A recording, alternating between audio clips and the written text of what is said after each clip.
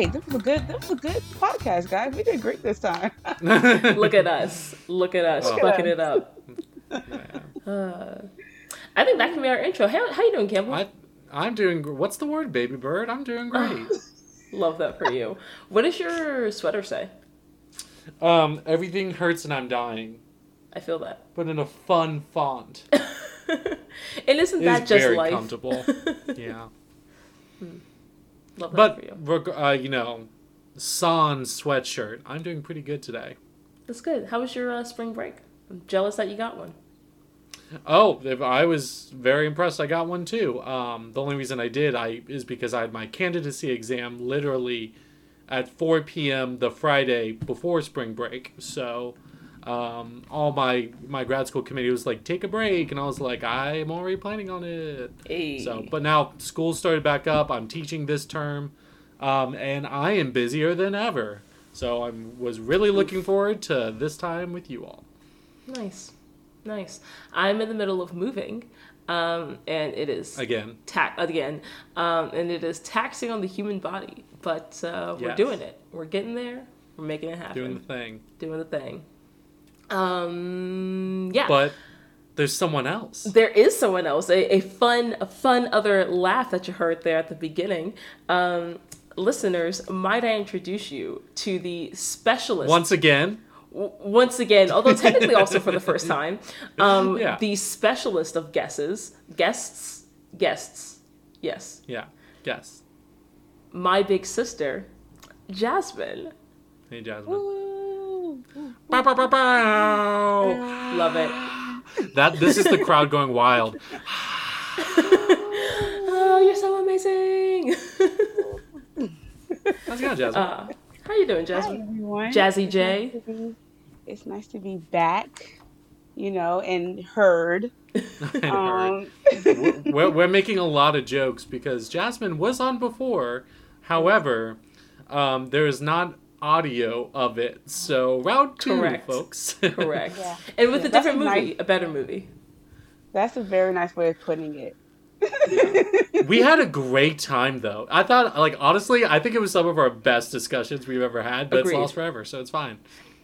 Yeah. Good thing we do this for us and not anyone else. Yeah, Facts. There were some real gems in that last one, some real gems. It's fine. But it's okay, because now we're back with your actual favorite Disney movie. With my actual favorite movie. The Lion King. But we'll talk about that more in a second. Raven. Yep. Question for you. Mm-hmm. What music have you been listening to recently? I have been listening to a lot of new jams on Spotify, new R&B jams and chill R&B jams. So a lot of Mooney Long, Summer Walker. I don't know how to pronounce the artist name, but it's N01-Noah. I don't know if it's Noi or something. I don't know how to pronounce it, but he's cool. And Kenyon Dixon, I think is probably one of my new favorite artists. Nice. Yeah. What about you, Campbell? I have been listening to a lot more country music. Ooh. I've been listening to a lot of Alison Krauss. I've been listening to the Waylon Jennings, the Chicks. Nice. I've been listening to a lot of Billy Strings, which is a pretty good country bluegrass artist going on right now. If you love a 6-minute banjo solo in the middle of a song, oh boy, is Billy Strings for you. See, I used to not like bluegrass, but as I've gotten older, I appreciate it way more as its own genre. It's how I consider heavy metal music. Mm-hmm. Instrumentally, it just can't be beat. That's fair, actually. Heavy metal music is actually really good from a pure music standpoint. Yeah. Yeah. What about you, Jasmine? What do you listen to? Well, I am always good on my R&B. I've been trying to listen to a lot more, trying to pick out wedding songs and songs for my playlist. I was actually just working on my sheet music for your wedding the other night. Yes, I'm so excited. I've been telling everybody. I'm on a wedding blog, a page on Facebook, and everybody's like, oh, does anybody have like a harpist or a violinist? And I'm like, I have a violinist. And she's my sister. And everybody's so jealous. And they're just like, oh, that's so lucky. And I'm just like, you're right. That reminds me, like, mom used to always pit me out, like, in college. I would, like, randomly call her, and she'd be like, hey, you're coming home this weekend, I got you a gig. And I'd be like, I have class, but okay. Right. That sounds like your mother. So, yeah, so I've been listening to, like, just a lot of songs to try to pick out for like, our playlist and, like, how it's going to go. So, you know me, I'm really old school, very R&B, very 80s hip-hop. Love it. And then, I always got to throw in my Meg and Cardi. But I will say, on the country music side, recently, thanks to our father, Raven, I have been introduced to country hip hop. Right? Nice. I don't know. That does sound like that. It's kind of like the whole what's dude's name?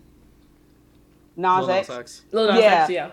Yeah, it's kind of like great his music genre, or like what he started out with. I was going to say, Father does not listen to Lil Nas X. No, he does not. But he dabbles in a lot of different things. I like him too. But I've recently, don't ask me any of the artists' names, like I don't know, but I've recently been introduced to that, and it is very interesting. I had to talk him out of putting it on my playlist only because I'm just not there yet. Please. You're on a musical journey. You don't need to rush it. You just need to enjoy it. Journey. Like, it's just it's very interesting, and I enjoyed some of the songs. It was fun. I love that for you. Okay, yeah, so getting into our musical of choice for this week, Jasmine, you requested that we do The Lion King. So let's just talk a little bit about, like, why you love The Lion King, like, what made you want to do it for this one, how you feel about it. Okay, so The Lion King came out, like, when I was 3, I think. And yep. And it was just one of, like, the first movies that I feel like I ever remember watching as a child.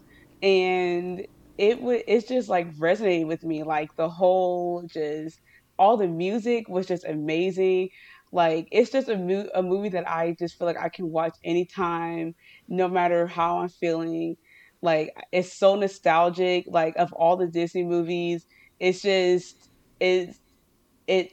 really just brings me to, like, a place of just family and it has everything. It has, like, civil rivalry. Like, it had sibling rivalry. Like, it has, you're finding out who you are. And I know, like, a lot of these movies do that, but I mean, it's just, for some reason for me, it just spoke to me way more than, like, any of the other movies. And then plus, it's animals. Like, how do you just not like cute little baby, like, cubs, like, singing songs? Like, you're being a monster to not like this movie.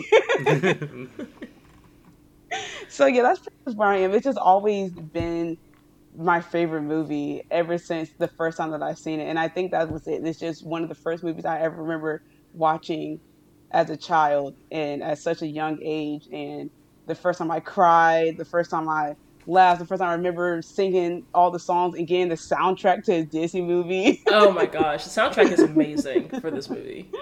So yeah, so that's pretty much why this is just will always be my favorite movie. That's fair. Yeah. I mean, like, Lion King is amazing. Like, it's definitely for an entire generation, honestly. So formative. Honestly, like, it's definitely a classic, and I feel like it kind of became that way, like, immediately.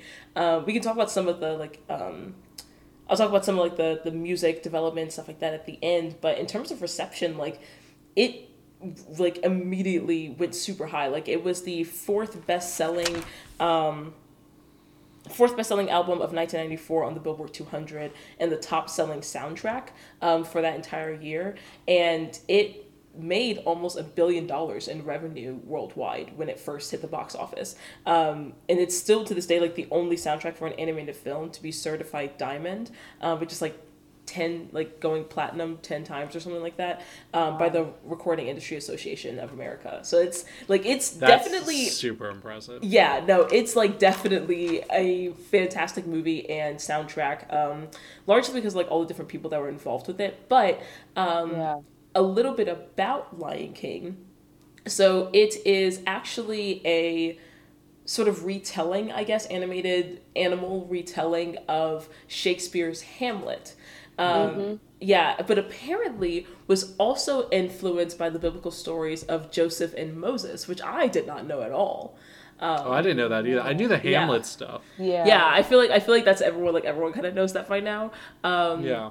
But yeah. So that's really cool. And it's really interesting that, I mean, of course it's such a huge success. Yeah. But like originally they didn't really think it was going to be as successful. They were making this the same time as Pocahontas, I believe. And so, and listeners, if you couldn't tell by now, we are talking about the 1994 animated one, not the 2019 or the millions of sequels that this movie has. But I will say, Lion King 1.5, fantastic. Oh, Lion King 1.5, so funny. If y'all do that, I'll sit and listen. Like I actually I like Lion King 1.5, but my favorite Lion King is actually Lion King 2, Simba's Pride. Which like no one watches. But like Kiara. I mean, what? Those zebras went off, okay? Like I still sing that to this day. Oh my gosh. Yeah. Raven, would you like to tell us what we are drinking then? Oh, yes. Okay. So we're still, I feel like anytime it's my time to pick the drink, we never have a name picked out yet because I'm terrible at naming drinks. I think it's fun to do it together. Yeah. So name is still incoming. We'll talk about that in a second. But Campbell gave me the idea to do like a modified like whiskey sour. And so this is a sort of citrus forward whiskey sour. So we have 2 ounces whiskey, 2 ounces lemon juice. And a classic whiskey sour has egg white in it to like make it foamy and give it a little bit more thickness. I despise the idea of consuming raw egg in any shape or form. So we were instead using a substance called aquafaba, which I didn't know was a thing, but it's apparently... And only you can find that. Like, Well, I used to work in the hummus business, so I, of course, knew what aquafaba was. And hummus is relevant here because aquafaba is the liquid that comes like a can of chickpeas, and it apparently is like the perfect substitute for egg white. Like it is like almost an exact and like vegan dishes and baking and stuff like that. Which is like great in brownies. Yeah. It's really good and stuff because like even in this like you can't really taste it. It just like kind of adds to the thickness and the foaminess. Yeah. And then for syrup, I actually created a ginger spice simple syrup that is of course water and sugar, and then ginger, cinnamon, and nutmeg. And I used like fresh ginger root. And for that, it smells so good. Right? Because I was like, okay, well, like, I want to make something, like, with spices, because I always love spice and citrus together. And so I was looking up, like, what are some, like, common flavors that, like, are actually, like, also common in Africa and stuff like that? Like, ginger, cinnamon, nutmeg exist everywhere, basically. So I was like, those sound delicious together, and that is perfect. And then I made it, and I was like, this is crack.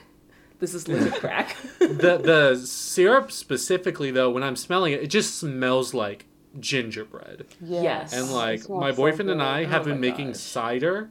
I want to use this syrup in cider. Absolutely. Ginger ciders are good.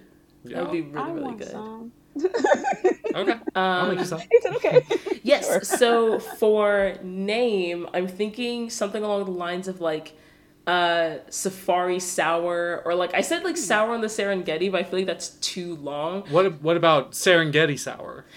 Campbell, that's exactly what I was about to say. Or Sarabi Sour. Sarabi Sour. Sarabi Sour. I like that. Oh, and then it's garnished with a lemon twist and sour gummy worms because obviously. Hakuna Matata. Slimy yet satisfying. A Sarabi Sour. Cool. Cheers. I like it. Cheers. Oh, Raven, this is delicious. Oh, you guys are so welcome. Oh my God, Raven, I think this is the best drink you've made. And I was really nervous. I'm like, there's no way I'm putting chickpea juice in my drink. Right? Like that's but why. Like, that's the why foam I added. Is so good. That's why I added so much syrup and lemon juice. 'Cause I was like, I want to make sure I do not taste this liquid. But it's really good. I need to do that. This is so good, Raven. Yeah. And it's very refreshing. It really is. Look where we've come from. Like, don't talk about the beginning episodes. No, I'm not talking about there. I'm talking about like episodes like 1 through 3. Oh, like yeah. One, I think for Anastasia, it was basically like it was a rum and coke, and that's episode 1. And now this is episode 49, and like look where I'm proud of us. I'm proud of you, Raven. Hi everyone, this is Raven and Campbell from Musicals, and we'd like to talk to you today about a nonprofit music education group that we are partnering with. Yep, we'd like to talk to you about Education Through Music. They partner with under-resourced schools to provide music as a core subject for all children. And they utilize music education as a catalyst to improve academic achievement, motivation for school, and self-confidence. Exactly. So they work with 52 different partner schools throughout New York City, and they work with them to institute sustainable music education programs by hiring qualified teachers, matching them with the school, and really equipping the teachers with the tools to succeed and be able to provide quality music education to all of the students attending that institution. So we think, from this podcast, we think it's incredibly important to provide music education to all children, that everyone should have access to it to help, really instill those lifelong passions that have been so influential for Campbell and I. So we believe that supporting this organization is the way you can support our podcast. Yep, and you can do so by going to give.etmonline.org/boozicles. Again, that's give.etmonline.org/boozicles. And yeah, you can really help these kids if that's what you're into. Support the youths. Okay. Shut up. Don't patronize me. Okay. I don't need you. Enjoy the episode. I'm done with this. Lion King. The Lion King. Okay. We start off with Circle of Life. That classic Sunrise. Shout out to Carmen Twilly, the singing voice for Circle of Life. Well, before we get to the actual song, we hear the opening Zulu chant. Oh, yeah. Yes. So we see the sunrise. We hear that classic just like screaming. But so it is a chant in Zulu, which is one of many African languages, being performed by Lebo M. His name is Lebo Hang Morake, but he goes like professionally as Lebo M. We're going to talk about him a little bit. Shut! We're going to talk about him a little at the end, because he's also like producer and composer and worked with Hans Zimmer on the score for this. But I am not going to say the Zulu because I do not speak that language and I would not get it correct. Instead, I will say the English. I was so disrespectful at the age of 3. We were all just out there. We were all just out there, just saying random syllables. If you're screaming loud enough, your heart is singing it, not like the words you say. It. And I think I was like 9 when I realized that was an actual language. Like I was just these are not just sounds that they're just saying. For some reason, it never occurs to you. They're like, these are like people that are speaking a language. These are people that are speaking their language, like saying words. And you know what? That's not our fault. That's Disney's fault. That's Disney's fault. Like that's Disney's fault. You should have included the translation. You should have included the translation. There should have been a pamphlet or something in the VHS case that reads, "Hey, this is a language, people. Please don't go around just screaming random sounds." On the Lion King blanket that we all had on the back should just like on the tag the like lyrics to. Oh, absolutely. Yes. Yeah. I'm convinced everyone in the 90s had like Lion King apparel. Oh yeah. Fully. Oh yeah. Yeah. Especially if not when the first thing came out, especially when like it came live, like the live musical. Oh, version. We didn't even talk about that. It's fine. Like we can talk about there's also a Broadway show that everyone knows. That's also The Lion King. Yeah. And there's a 2019 live action version. Live action, loosely defined. I have a traumatizing story. Jasmine, we don't have to talk about it. It's okay. No, it's okay. No, Jasmine. I think it should be. I think it should be said since this is my sister and it's very relevant. Okay, look. And I was not making the decisions for the family at that time. What was that? What year was that? Like 2010? I don't know, but all I know is I think I was about starting 12 high school, years to come and say this, and I'm glad that I have the platform now. So back in 2010, I will mute Raven. Oh my gosh. Everybody has always known The Lion King is my favorite movie, so that's why I don't use it for any of my security questions. So The Lion King is my favorite movie. It has always been my favorite movie, and I was in college, and I couldn't come home, but my family decided to go see The Lion King. Live. But at least your loving sisters would have brought this up and be like, hey, wait a second. At some point, you would think that the sisters who you helped raise, whose diapers you've changed, who you bottle fed, who you gotten off the bus and took to their soccer practice and violin practices and orchestra practice, you would think that those wonderful sisters we were children. I had no agency in the family. Would text you at least and say, hey, big sister who I love so much, and I know you're going off doing great things in the world and for your country, since you also are joining the army. You know we're going to go see your favorite movie live. To the people in service. At no point, do you know how I found out? I came home, and my mom goes, here's a mug from when we went to go see The Lion King live. And I was like, well, when was this? And to this day, I hold this against. It's been 12 years. I must say, you can see she hasn't let it go. Good. Because they could have done any other movie, or they just could have told me. Like, but it was coming live to the Sandler Center. But that's fine, Raven. But it'd be like, hey, I know you're out of town, but like this is coming here. If it was just like, hey, we're thinking of you, we'll get you something. That would have done so much. Want to know where? Okay, so my family is from Virginia. Okay, I went to school in Washington D.C. There were $5 bus tickets I could have gotten. That's unacceptable. Was so much I could have done to make it to this affair, and that was the excuse. They're like, "Oh, it was like a last minute thing. Like we didn't." I am last minute away. Like there was no excuse, but it's fine, and I've been to therapy, and I'm working through it. I will say, this is a pattern of behavior for our parents, because I spent my entire life begging to go to Great Wolf Lodge, and within a year of me being out of the house, mom and dad went by themselves. Oh yeah, no, they definitely do that. But this is definitely the translation of the Zulu chant. Yes, the translation. It translates to, here comes a lion, father. Oh yes, it's a lion. Then they repeat that, here comes a lion. Oh yes, it's a lion. And then, like, a lion we're going to conquer, a lion and a leopard come to this open place. And so it's basically meant to be, like, as far as I understand, it's meant to be sort of, like, just an introduction, like, introducing just, like, the premise of the story. And, yeah, just saying, like, hey, in case you didn't know from the title, this is, in fact, a story about lions.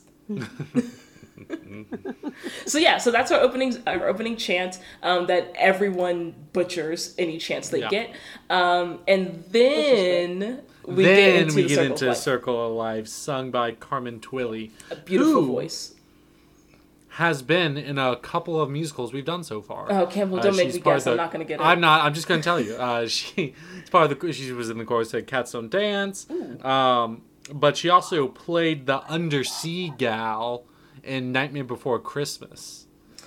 Oh. Was it you make flesh crawl and something ooze? Yeah. What line? Yeah, that's her. That's the singing voice of Circle of Life. Okay. I also really like super cool.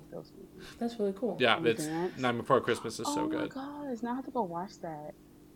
Indeed you do. I really love the animation in this scene. Like, I think something that this movie, I mean, there's still a lot of stuff, like, representation-wise and, like, culture representation-wise that this movie still does not quite get right, because it was the 90s and it was Disney. But one of the things I do really like about this movie is that it does a really great job of just capturing the wonder of nature, and specifically the wonder of, like, certain African landscapes. Obviously, Africa is not a monolith geographically or culturally, but the animation of, like, the rivers, the trees, the birds flying, like, it's just, even just, like, later on in the movie, like, when it's just raining and you see the lightning striking, it's just so beautiful, everything in this movie. I like how the animals look like animals, personally. Indeed, and not like weird Cthulhuan Lovecraftian horrors.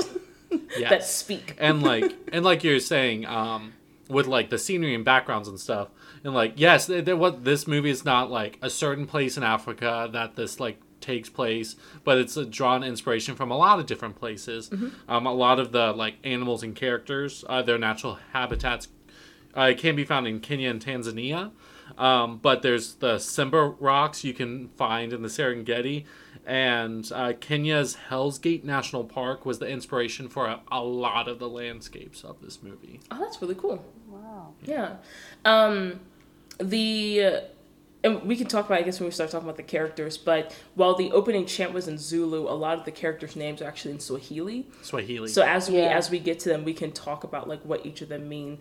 But for the actual song, I really love like the choir in this. Like I feel like it gives it especially as it's going over the landscape and showing the nature, it just gives it this like expansive, majestic sort of feeling. And it makes you feel like the whole part of like the whole big thing of the story is like with the circle of life, and like there's so much more than you to the world, and like there's so much more significance and importance, and like the music kind of mirrors that, I feel like. And like what Jasmine was saying earlier, something I haven't seen this movie in such a long time. Yeah. And like with certain like musical cues and scores, I like felt things. I remember like I felt the first time I watched it, and like that kind of expansive like the world is bigger than you. I also found in another movie I saw as a kid. I think it's Disney. But did you ever watch The Rescuers Down Under? I've heard of it. I don't think I ever watched it. There's this one scene where I think it's like, so they're down under, they're in Australia, and there's like little Australian boy is like riding like a golden eagle, and they're just like soaring through the skies, and the eagle looks super fluffy, and just like I remember me being a little kid just being like, wow, there's an entire planet around me. And I do think that like the thing that you all have talked about, watching The Lion King, it was something different too. Like, you know, I am all about Disney princesses. Like, I'm all about, you know, Belle and Cinderella and Snow White. Like, I'm all about that life. But it was just something that was just different. Like, for the first time, I watched something that was different. And it was more than just, like you just watching, you know, this damsel in distress and come up and get saved by her prince and going through all these things with, you know, whatever her coming of life or coming of womanhood type situation.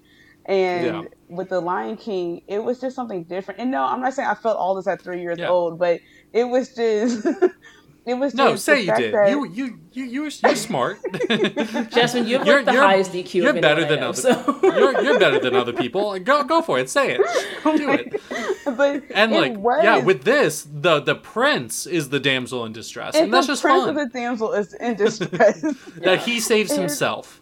It was something that was just so different, and it's like every time I watch this movie, I just find a new reason to love it even more. Yeah. And like even now is, like I said, it's always going to be like my number one like top favorite movie, just because of all of that, like everything that introduced to me as a child, and just like you all said, like the circle of life, everything that goes on the beginning of the movie. Like for me, I mean, we could have stopped after that. Like if that was the whole movie, I would have been like, yes, The Lion King. And like, I mean, like we'll talk about this. We'll mention it again at the very end. But it's just so cool, like the theme of like circle of life. Yeah. Like the movie starts and ends the exact same way. Yeah. Yes.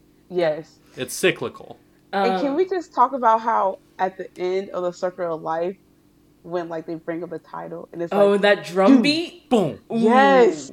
When the beat drops, we talked about it. We talked about it in Prince of Egypt. I love a final like definitive drum beat.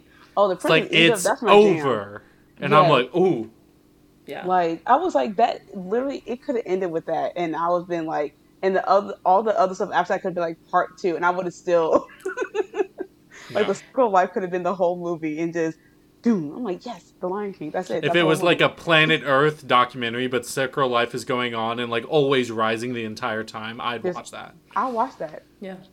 Definitely. So a lot of these animals are like coming up to like the king lion, the head of the pack. Pride. Thank you. I don't know how I forgot that. Literally called Pride Rock. Whatever. I forget words sometimes. Feeling this whiskey sour. Already, it is. It's primo. It's so good, Raven. Oh my Oh, god. I do have a question right quick. What whiskeys did y'all use? I used Maker's Mark, which is like a bourbon whiskey.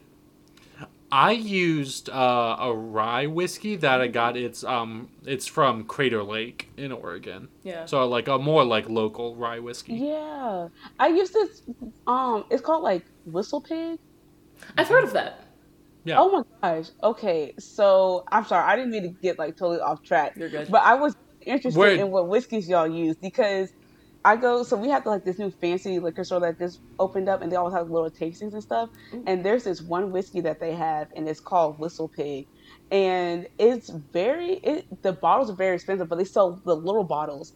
And I tasted it and I was just like, I'm not even like a whiskey drinker, but they have different kinds. They have one that's like 12 years aged and 10 years aged and 5 years aged. So it's like different ages. And it is so good. So nice. That's the one that I use.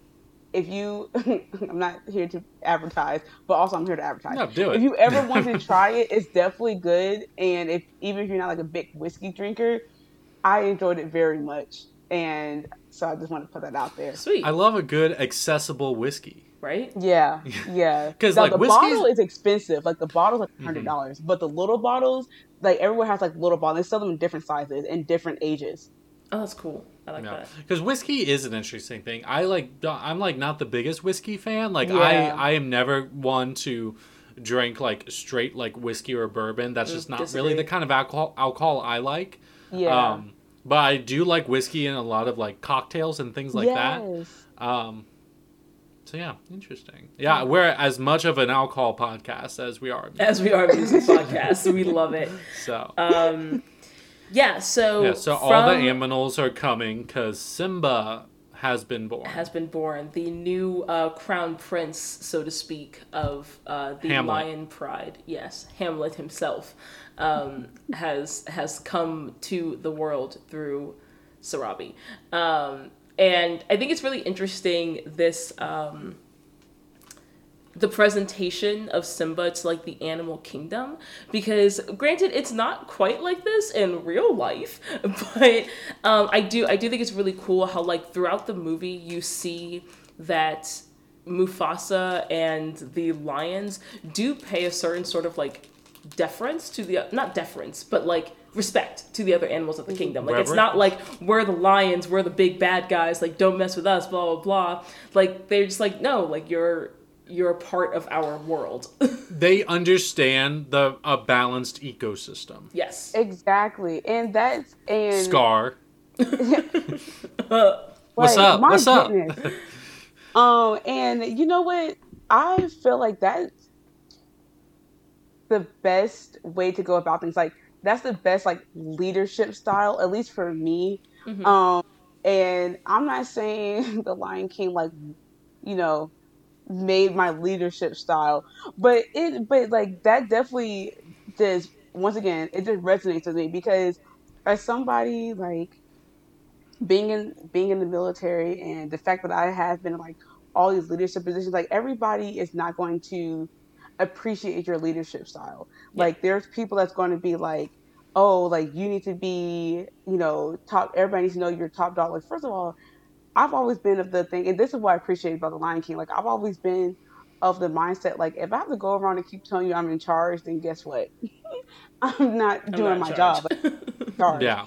So the fact that they do, like, I definitely notice that too. Like, the fact that they do walk around, they pay everybody their respect, like, and you realize, like, when you get in leadership positions, when you become, like, I've been, you know, an assistant manager of a store, like, I've been a company commander in the Army, like, that's my leadership style. Like, I just treat everybody with respect, and you realize that people will do pretty much anything for you. Like, they would do their job. They would, if they're happy and they're treated with respect, like, even if you're the lowest ranking person, like, there's no reason to treat you differently than I would treat like my peers. It's like, no, like, we're all still people at the end of the day. Like, we're all still, everybody has an important job to make this system work. Yeah.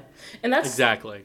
Yeah, that's especially the important thing with like an ecosystem and a community is that like every person matters. It's kind of like how, like, I always hate it when it comes to like okay, so as an engineer, especially an engineer that works in pharmaceutical manufacturing, I very often get from people like, oh, like, that's such like a good job, you do such a good job, like an important job, and blah, blah, blah. And my thing is always like, people always want their kids to become like, well, not all people, but like a lot of people want their kids to become like doctors and lawyers and engineers. So I'm just like, we need tradespeople just as much, if not more, than we need professionals. Like, we'll never not need mechanics. We'll never not need custodians. Teachers. We'll never not need teachers. We'll never not need news anchors. We'll never not need, like, you know what I mean? Quick television plug. Everyone watch Abbott Elementary. Ooh, we need teachers. Oh my god. And teachers need more funding.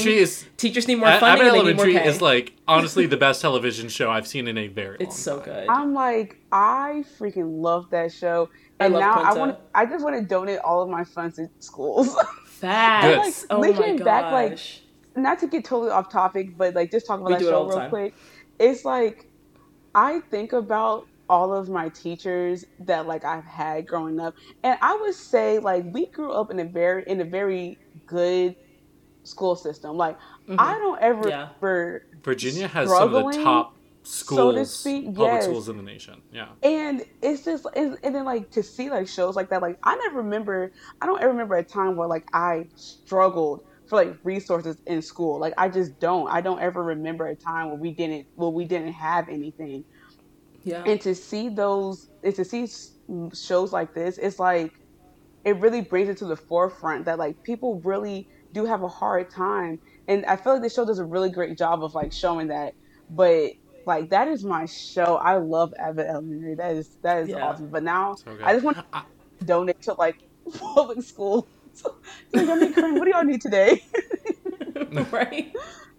Yeah, listeners, there's plenty of like Amazon wish lists for teachers. Like, go find them if you got some extra cash, like after your paycheck. And it is definitely needed. And I really like in the show that they highlight, like, there's the one episode where they're talking about trying to get the discretionary funding for the next year, and there's if we can't get that, then I think it's Mrs. Davidson who teaches the music class. She'll have to go basically because they won't be able to afford the music. Like, they won't be able to afford some of their programs, and music is usually the first one to go. So music education for especially underprivileged children in school systems is really, really critical. Hence our partnership with Education Through Music, Mr. Holland's Opus, and the Daria Foundation. # always be plugging. Always be plugging. Like, and like stuff like this, it's really disheartening to see that programs like that are the first ones to get cut, because it's like, I grew up playing the piano. I'm not at Raven status. Like, I kind of quit after college because I play like 2 songs. You're good. But I grew up playing the piano, and then especially you would think after all the research and everything that goes into how music education like helps you in so many just areas of your life, you would think that like people pay more attention to it and like take it more seriously. But the fact that like this is still a thing that like people just like, oh, we don't need that. It's just, what? That doesn't even, it I don't know. It's just really sad to like hear. Like, when I saw that scene, I was like, no, nothing new. That was my favorite class too. And like the fact that I was like the kids' like favorite class, like that was a class that a lot every of the kid children loves it. Looked forward to. And I remember my music teacher to this day in elementary school, Miss Johns. Like, I loved her class. We would play the recorder. Never had a little lamb. We always play Hot Cross Buns back in my day. We did Ode to Joy. But yes, it was, so that's a great, once again, not trying to advertise for anything on here, but Abbott Elementary, go watch it, kids. Check it out. The season's over. You can watch all of it on Hulu. Watch all of it on Hulu. But back to Lion King, since we've only talked about one song, kind of. And it's the opening. We're doing one. Great. We're doing great. Doing fine. I do like after that drum beat when it goes to dark, it opens up and it's one smaller and quieter scene. But I think it's like really cool how like we were talking about how it's like all big and majestic and expansive and stuff like that. And then it cuts to black and we open on literally the smallest creature, a tiny little mouse, a little sand mouse. That Scar is about to eat. Yes. Which, like, why? Like, I feel like for a lion... hungry. Do you see how malnourished he looks? Yeah, but I feel like for a lion, a mouse wouldn't even be a snack. Like, it's just like, it's like swallowing your gum. Like, I just feel like... But it's like when you, like, y'all watch Naked and Afraid? Like, you know how they go eat, like, cockroaches? People do that, that's correct. That's true. That's true. So Scar? Then we're introduced to Scar, who, fun fact, so something that we didn't mention, this movie, The Story of the Lion King, is also based on a children's book series called The Two Brothers, which was about Mufasa and Scar growing up. And in that story, before he got his scar, Scar's original name was Taka, which I believe is Swahili for garbage. So, it makes a little sense that he turned out the way he did. Yeah, but we have our Claudius character, Scar, who is voiced by Jeremy Irons. Look at you knowing the Hamlet characters. Thanks. That's literally... That and Ophelia are the only two I thought you were going to say that in Hamlet. Oh, fuck. But there's also, alas, poor Yorick, I've kissed these lips, upon these lips 1,000 times. Mm-hmm. That's when Hamlet holds a skull, not to be or not to be. Yeah, it's the old jester, Yorick, the fool. Jeremy Irons, who has also been in Dead Ringers. He's been in the new Watchmen show. He's played like Alfred in the Justice League movie. Life on Fire is the narrator for it. He's in like a million things. Mm-hmm. But his singing voice is not Jeremy Irons. His singing voice is Jim Cummings, who plays the dumb hyena Ed. Wow. Interesting.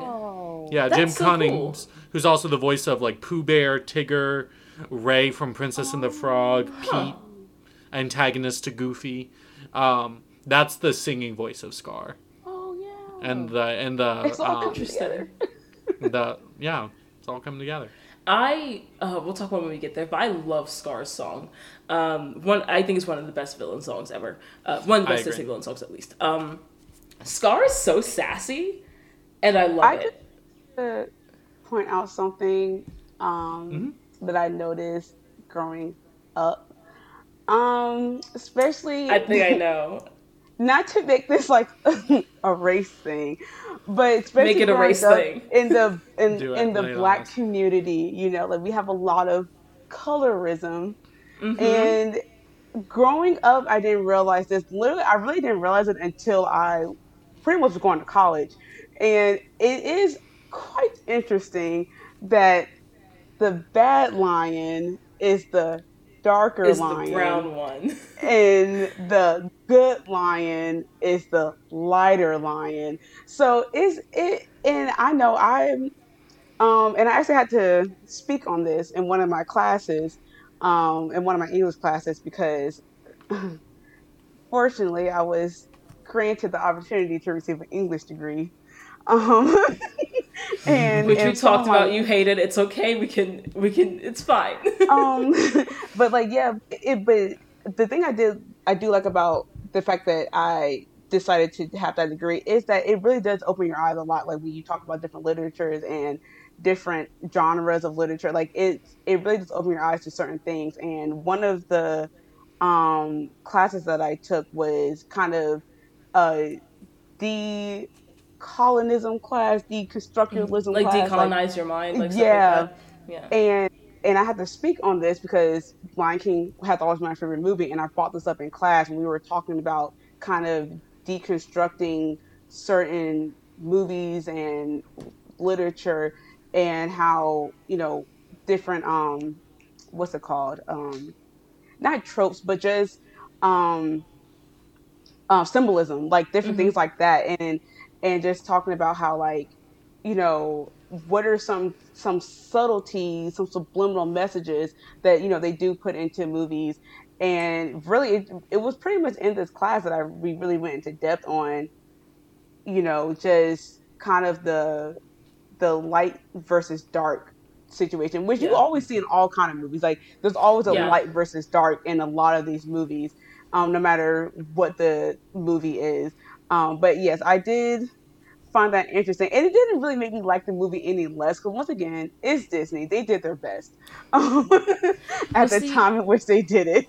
But I do find that interesting. It's just things that you don't think about, and also it just feeds into kind of this just something that we've just been fed for generations and generations, and you don't think anything's wrong with it. Like, when you watch Lion King, you don't sit there and be like, oh, that's a dark lion, like, like, no, but it's things that, you know, you absorb subliminally. And so when you watch things, because if you continue to be fed these things, when you finally watch something and, like, the light is now the evil one and the dark is not, it doesn't feel right. Like, you're just like, I don't know why this isn't right, but something's not right. Something feels wrong. Yeah. Well, I don't know. I think it's interesting that you say that, because for me, I actually noticed that as a kid, because fun fact, listeners, other than my mother, I'm the only dark-skinned person in my immediate family. And so as a kid, like, I was acutely aware of the fact that Scar was significantly darker than Mufasa, because I was like, hey, it's like me and my sisters.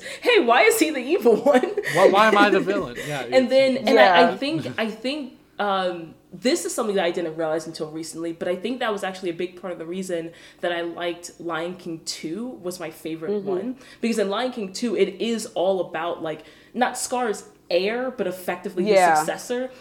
And all of the Outlander lions, like, kind of versus Simba's Pride. It's referred to as Simba's Pride. Like, the movie's called Lion King 2, Simba's Pride.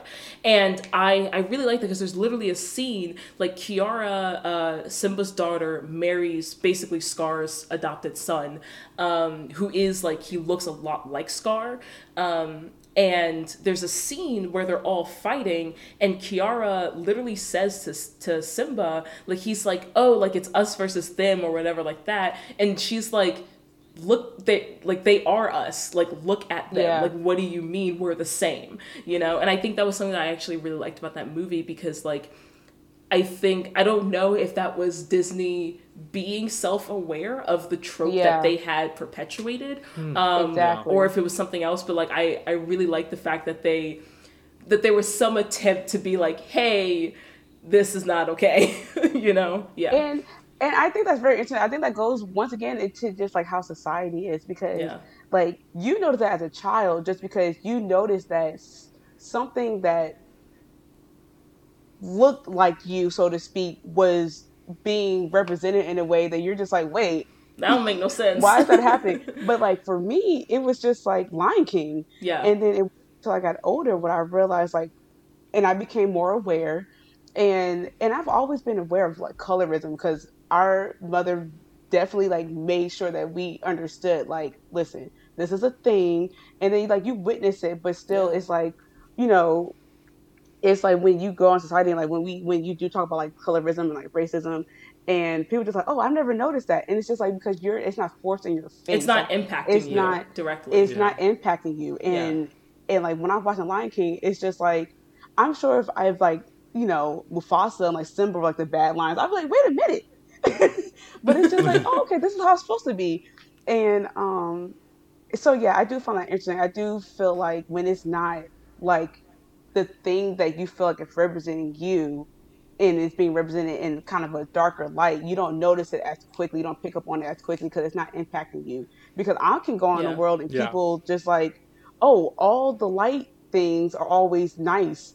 in movies and books and all that stuff. So I'm just living my life. But if I feel like if I was, you know, darker, and I was like my sister's complexion, I would continuously notice that. I'd be like, dang, y'all, like, like, you know, and that happens. It happens a lot, like, it's, I don't know. Especially in Disney movies. Like, exactly. Growing up, I was always like interested. I was like, why are all the villains like the flamboyant ones? Like, that's Scar is definitely queer coded. I feel like. Oh yeah, no, yeah. And They're so it's like always Raven, super you were like talking your sassy. perspective. I was just like, oh yeah, Scar. He's like, oh, so sarcastic is how I thought of it in my Yeah. closeted days during my straight phase. But it's like it's the same thing. Yeah, the Disney villains are always queer coded. And once again, it's like that's another Slay. thing that like I never that like I didn't pick up on it till later because I don't identify as that. So it's just like okay, I'm just living my life, just out here, just being light skinned and straight, being Simba, like. And you know what? To that, cheers. We should get another drink. Cheers. Okay, real quick. So we see Scar in his cave. Mufasa comes to be like, "Yo, voiced by James Earl Jones." Oh my god. James Earl Jones. I live. Everyone knows who James Earl Jones is. Darth but Vader. In case you don't, and you're wrong, he also played in 2019 Mufasa. Shut up. But like, no, he was Darth Vader. Yeah. I remember him the first time. Like $1,000 something for that role. Like, it's ridiculous. Yeah, but like now he has like royalty like from multiple Star Wars movies and shows and stuff like that. This is crazy. Yeah, he was the narrator in Third Rock from the Sun, but I remember him. He was Mr. Myrtle in The Sandlot. And yeah. Also, he had the beast. I believe, and I could be mistaken about this, but I believe growing up, James Earl Jones had a severe speech impediment. Yeah. And he underwent years of speech therapy, and that's part of why his voice is like that. Like why he has that very pronounced, deep, slow elocution. Yeah, because he went through years and years of speech therapy for his impediment. Shout out to speech pathologist. Hey. So Mufasa comes with Zazu. I don't know if we also want to talk about his... Zazu, Hornbill, his, main bitch, played by Rowan Atkinson. A.K.A. Mr. Bean. Mr. Bean! Who was an educated electrical engineer, by the way. Yes, he is. Yeah. I would watch so much fun on that guy. Wild. Oh, yeah, definitely. Yeah, so basically they come to him, Scar up, and be like, yo, why the fuck weren't you at the presentation ceremony this morning? And he's like, oh no, did I miss that? My bad. And then they walk away and talk about how they would like to turn him into a throw rug and beat him. Yeah, because he already doesn't have power and an outcast, so... Yeah. That's fun. And then we see Rafiki. Be happy this child. Rafiki, who fun fact, is not a baboon. He is, in fact, a mandrill. No, he's not. A mandrill. He has a tail. Yes, correct. Baboons. Yeah, Rafiki is played by Robert Guillaume, who's been in Big Fish. He played Benson and in Soap. On Broadway, he was on Guys and Dolls, but he's also the first black actor to play the Phantom in Phantom of the Opera. Oh, interesting. Oh, wow. Also, because we were going to talk about the different names and stuff. So Mufasa, I believe, means king. Rafiki means friend. We talked about Taka means garbage. That poor child. Bad. And then Zazu, I don't know if I was just looking at the wrong translation, but Zazu is a name of Hebrew origin, actually, that means movement. Oh. Yeah. Yeah. And so we see Rafiki up in his tree, and he's painting like he sees a little picture of Simba, and he does spiritual readings. I don't know. He's like a spiritual advisor. Yeah, he's like a prophetic advisor for it. Shaman. That's the good word for it. And on that, let's go get another drink before we talk about everything the light touches. Yeah. Clink. Clink. So we're at Pride Rock. It is early morning. We see Simba is living up to his age and bothering his parents before sunrise. Mm-hmm. And I love the way the scene opens with him just being like, Dad, Dad, Dad, hey Dad, Dad, hey Dad, hey Dad, Dad. And it's just that's a toddler. That's them.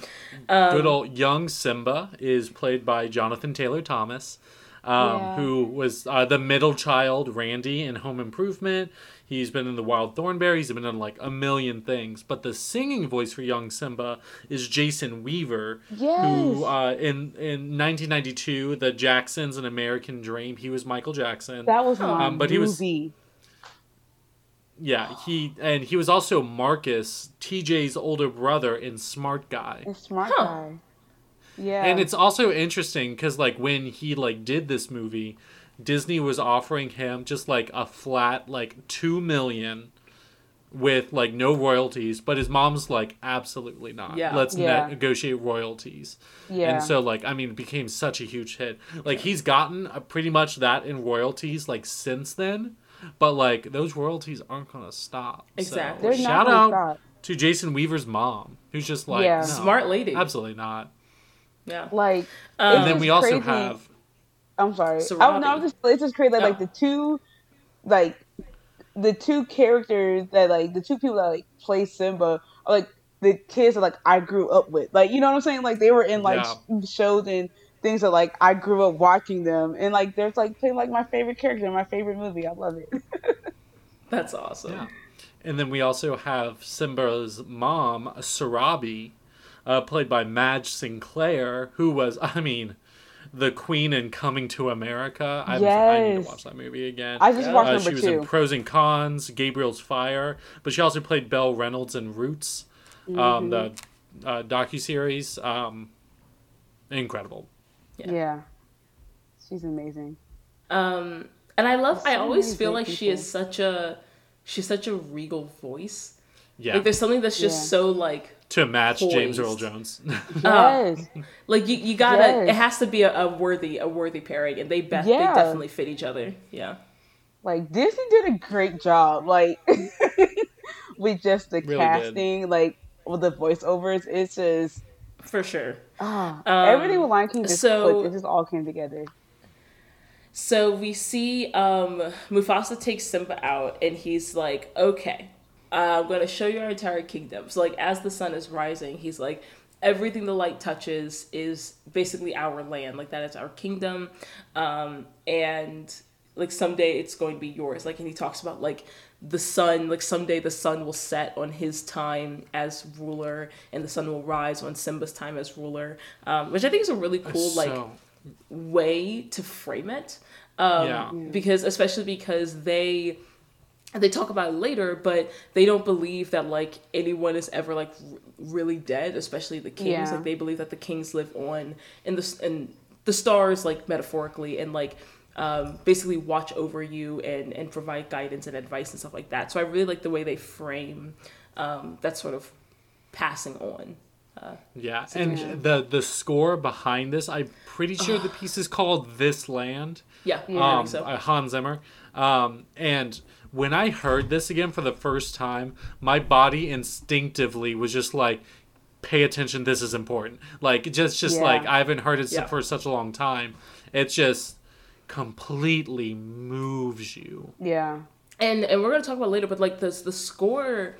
The score in this movie is really, really beautiful, especially the way Hans Zimmer uses strings in this movie. There's actually, I'll talk about when we get there, but there's actually a scene later on that I believe was also the inspiration. I don't remember if Hans Zimmer he didn't, but was also the inspiration for part of Black Panther's score. And like the scenes actually mirror each other. So we'll talk about that when we get there. Yes. So here's my thing, though. So Mufasa's talking about the circle of life. And he's like, oh, yeah, everything is like lives in balance and blah, blah, blah. And he's like, and Simba's like, okay, but we eat the antelope. So like, how is that kosher? And he's like, yeah, we eat the antelope. But then when we die, our bodies become the grass and the antelope eat the grass. I'm like, but the antelope's bodies also become grass when they die. So I feel like it's not the same. Moral of the story, then, your ass is grass. How about that? Yeah. Your ass is grass and I'm going to mow it. Which, that's like, I can never figure out if that's a threat or a sexual innuendo. I mean, it could be both. Por qué no los dos? Why not the two? That's really funny, though. It's like, yeah, Antelope also becomes grass. And then Zazu arrives for the morning report. Oh my god, that's my jam. In which Mufasa just straight up lets his son attack his chief advisor for shits and giggles. Yeah. Yeah. And I'm like, this is decent parenting. It's not very good leadership, I feel like. Nah. They're just bullying. And I love how Zazu is just like, not again. And I was like, is this a regular occurrence, Zazu? Like, leave Zazu alone. He literally has ears on, like, your land at all times. At all times. times. Gopher pops up, and it's just like, I got a report for you. And he's just always working. Yeah. I'm just like, come on. And the fact that Mufasa was just like, yeah, this is happening. Turn back around. And he's like, okay. And it's like, no, Zazu, you don't have to take this. And there's just so many animal puns in the morning report. Oh, yeah. Hippo with as angry as a hippo with a hernia. Fun. Love it. I love alliteration. Oh my god, that was my jam. I love that song. Yeah. And then, so Mufasa and Zazu leave, and so there's Simba goes there's something that happens that Mufasa and Zazu have to like leave to take care of. Yeah. Mm-hmm. And then Scar wastes exactly 0 time trying to kill Simba. And he's like, oh, let's kill that kid. Everyone's favorite. Fuck them kids. So earlier with like the whole everything like touches, Simba was saying like, oh, what about that shadowy place over there? Which like Simba, that was not the point of this. He said everything like touches. Why are you talking about random stuff? Yeah, but I want that. So Scar's just like, oh, the shadowy place? Oh, you mustn't go there. It's so dangerous. Only the bravest of lions go there. And Simba, of course, like takes the bait. It's honestly really sad how effectively Scar emotionally manipulates this child throughout the entire movie. Yeah. And sad, not because it's Simba's fault, but because like Simba's a literal child and like obviously is vulnerable to Scar's manipulation. Oh yeah, that too. He's just dumb. I mean, yeah, Simba's not like the brightest, but he's also a literal child, so. Yeah, whatever. So then he's like, oh, I gotta go there. So he goes to find his friend, Nala. Mm-hmm. Who is getting a bath. By as her mother, do. Serafina. Mm-hmm. So her mom is voiced by Zoe Leader, who has one line in this movie and one line in Lion King 2. That's it. Amazing. Young Nala is voiced by Nikita Kalam-Harris, and the singing voice is Laura Williams. But then I'll just say it now. Adult Nala is played by Moira Kelly. Who's best The West Wing, One Tree Hill. But the singing voice is Sally Dworsky, who is also the singing voice for Miriam in Prince of Egypt and Fiona in Shrek 1. Oh, the ha ha ha ha when like the bird explodes. But was it Cameron Diaz? No, it's Sally Dworsky. It's the singing voice of Nala. And like also now the adult Simba, the speaking voice is Matthew Broderick, who is Ferris Bueller, Leo Bloom and the producers, Cooter Berger from 30 Rock. And then the singing voice is Joseph Williams, who's been in a bunch of things, but he's also a composer who's composed music for Felicity, Roswell, but he's also like, he was a music arranger for Star Wars Episode 1, which I thought was cool. Huh, that's really cool. Yeah. Yeah. That's amazing. Amazing. Yeah, so Simba was like, hey, Nala, let's go play somewhere. And we're going to go to like, the watering hole. And she's like, who's what's so great about the watering hole? And he's like, bitch, if you just go along with the lie, I will tell you when we get there. And so Sarabi is just like, yeah, you can go. Yay. Zazu also has to go to Chaperone. They're like, boo, Zazu sucks. They're so mean to him. I mean, he is kind of like a prick, but like they're so mean to him. But at the same time, like Zazu is just doing his job. He's doing his job, but he also like really cares. Like when Simba gets in trouble, he says to Simba before he takes Nala home, he's like, Simba, good luck out there. Yeah. Like he really cares about him. He's just trying to like literally just do his job. So as they're walking, we learn that the two of them are betrothed, and will someday be married. Affianced. Affianced. Which is my new favorite word of all time. And we eventually get into the song, I Just Can't Wait to Be King, which is such a fun bop. Like, just so catchy. Love it. And like the color, the animation immediately turns 90s into whatever blanket, crew neck sweatshirt, t-shirt, hat, cup you got from a promotional thing at Burger King. Yep. That's the color that the screen is now. I also feel like an alternate name of this song could be Zazu Gets Continuously and More Creatively Fucked. Because he just, like, there's no way Zazu's not dead by the end of this musical sequence. We all agree on that, right? Yeah, so there's a lot of cool, like, little, like, emphasis and stuff that I love in this song. So, like, when they're running through, like, the elephants' like feet and stuff, and their steps are matching up with the drum beat. Just like little stuff like that. Boom, I love that. Yeah, I love that. So I just can't wait to be king. Basically, Simba is talking about how basically the world's going to be his oyster once he's king. Like, he's a child, he doesn't understand all the stuff that goes into it, and that's fine. He's just having fun with his friend right now. The thing that gets me is at the end when Zazu is under a rhino's butt, and again dead, because he's a tiny hornbill.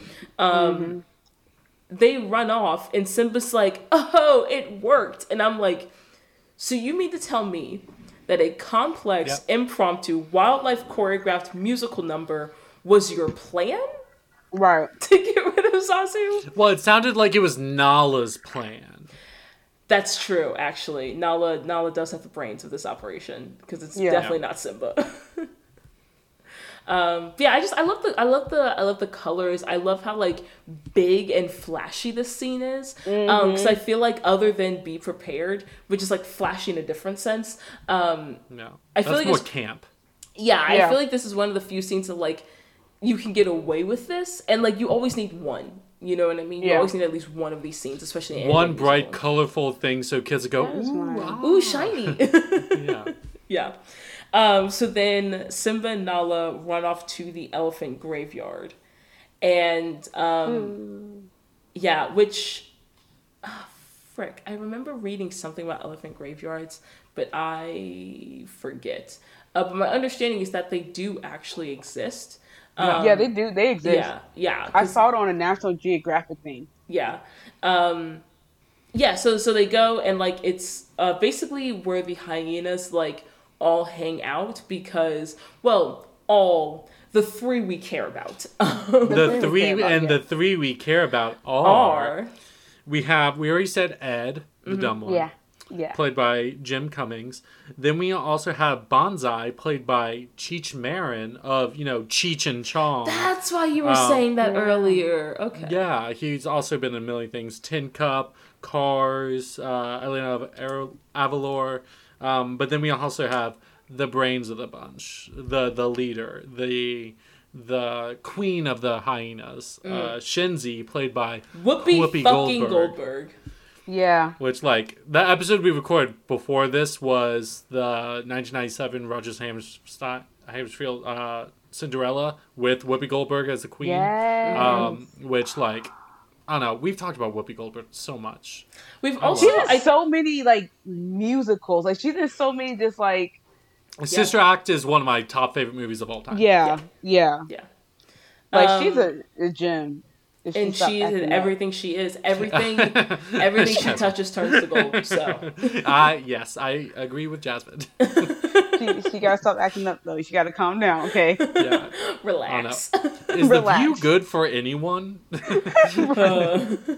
My goodness. Oh, but no, Whoopi Goldberg is a gem. Like, what? She makes no flops. Actor, comedian, yeah. And I do really like the interpretation of Laughing Hyenas as, like, bit comedians. Like, how they're just trading bit after bit, like, joke after joke, one-liners, and I love it. Like, like, in this movie, I feel like, Raven, we would be the hyenas. Oh, for sure. That's not even a question.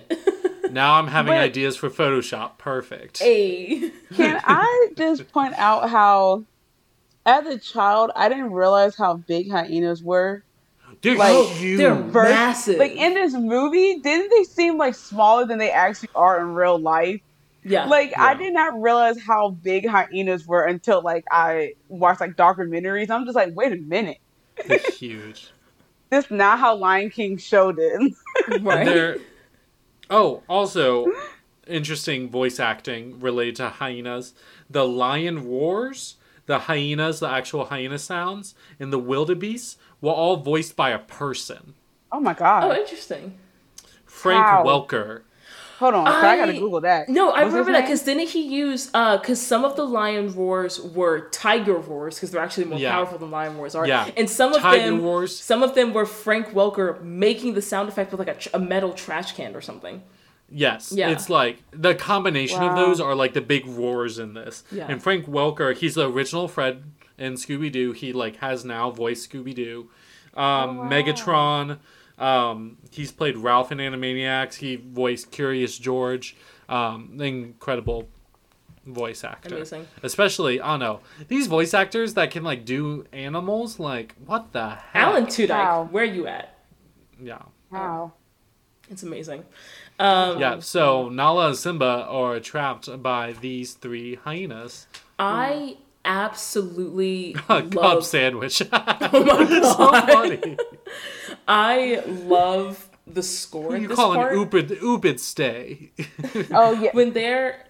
When they're chasing Simba and Nala through the elephant graveyard, that sort of like shrill, frantic, like Halloween Town-esque chase sequence music is so, and we see it come back later on, I think, when Simba's being chased out of the Pride Lands.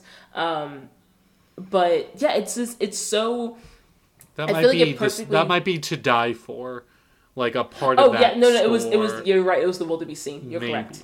Yeah. Okay. But I just love the like horror aspect of like those shrill like strings, you know what I mean, like the psycho effect and like all that stuff. Like it's just it works. I'm gonna look it up right now. There's this very specific instrument that plays all those noises in horror movies. It's like one singular thing. Horror movie instrument. Ooh. It is called what is it called? The waterphone. I feel like I've heard of that. The what? The water? The waterphone. It like I'll share my screen. Yeah, let's see but it like looks really, really cool. Screen one. Share. Yeah, this is a waterphone, and it's like can play with a bow. You can hit it with a mallet. There's like the screeching, the metallic kind of like ringing. All of this can be played on a waterphone. That's so cool. I should get one. I now want one. Yeah, we have to. That's so interesting. So anyway, the cubs are trapped and Mufasa isn't fucking around. Nope. So they are running for their literal lives. Yeah, literal lives. Zazu also, they try, like, Zazu eventually catches up for them, like, right as they get to the elephant graveyard. He's the one that went to go get Mufasa. Yeah. So he flies off and goes to get him. And he shows up, like, literally at the 11th hour to save them. And thank God, because that would have been a short-ass movie. Indeed. Or just a very different movie. They could have been in a whole different direction. Simba dies early. The movie's about child. The Simba's about Mufasa's grief. We could have gotten into like parent and parental trauma. Parental trauma. Yeah. And then they could have another child. No, just watching Kanto. It's fine. Facts. So now I know, back to our movie. Now I'm just wait. I'm sure all of that's gonna be cut out. Listeners, we just had a full 10-minute conversation about Encanto. An entirely different movie. as it happens. But Lion King now. So we see the lion cubs are saved. Yes, and Mufasa obviously gets mad at Simba because he's just like, I gave you some very specific orders. You did the exact opposite of what I told you to do. Which, like, yeah, Mufasa, he's a toddler. What do you want? But So they go off, and Mufasa's like, Zazu, take Nala home. I'm gonna deal with this little shit over here. And we see some pretty direct symbolic imagery with Simba's paw like falling into Mufasa's paw, and it's just like the sheer size difference, and like I feel like this is the first moment, like it's a very literal, like he has big shoes, paws to fill, but I feel like it's also like after I Just Can't Wait to Be King, this is the first moment where Simba's learning, like, this is what it means to be king. Like, being king. Because at one point, he literally says, like, oh, I thought being king meant you could do whatever you want. And Mufasa's like, no, you have a responsibility to the people of your kingdom. And to yourself, but you have a responsibility here. Direct imagery of maturity. Yes. Mm-hmm. Yeah. Mm-hmm. Yeah. And that also goes to like just regular life. Like how often little are you just like, oh, I can't wait to be grown up. I can't wait to be grown up. I can't wait to be an adult. And you know, just like you said with the pause, like that was the perfect scene, the perfect imagery, and the perfect representation and symbol to like show all of those things. It's like, no, like you have a long way to go, and it's more than just, oh, I can sit back and live my life and tell everybody what to do. Yeah. And that is why I really, really love the dialogue of this scene. And I really love that they made a choice to not have Mufasa just reprimand Simba, like just yell at him. The fact that he actually opened up to his son and said, like, I was scared today. Like, I was terrified at the thought of losing you. That's a teaching moment. Exactly. And that's where my anger came from. Like, that's why I'm mad at you. That's why I didn't want you to go there. Not because you're not brave, not because, like, you know, whatever, but because, like, that is a dangerous place for you to be. And you almost died. And one, that would have been, you know, our successor line, but also, like, I legitimately care about you and I want to make sure that you're safe. And if you had died just then, that would have been devastating for me and for our kingdom. But if we can also say, like, I feel like if some of our parents were to do more of that, yes, like it would be totally different. Admit to your emotions. Admit to your emotions. Like, you're allowed to show emotions. We know, we see them. Right. Yeah. And that's the thing that, like, once again, like, you know, opening up in therapy, it's like, we've seen our parents' emotion in the form of us being disciplined. Like, it's just like, no, like, explain, you know, we never got a reason why. It was never like, this is why I'm doing this thing. It was just like, you did this and now you're being punished for it. Do you know why you're being punished? Not, do you understand what this did to me as your parent? And that's the thing, is that children, especially before a certain age, like, mentally do not comprehend event, cause, and effect.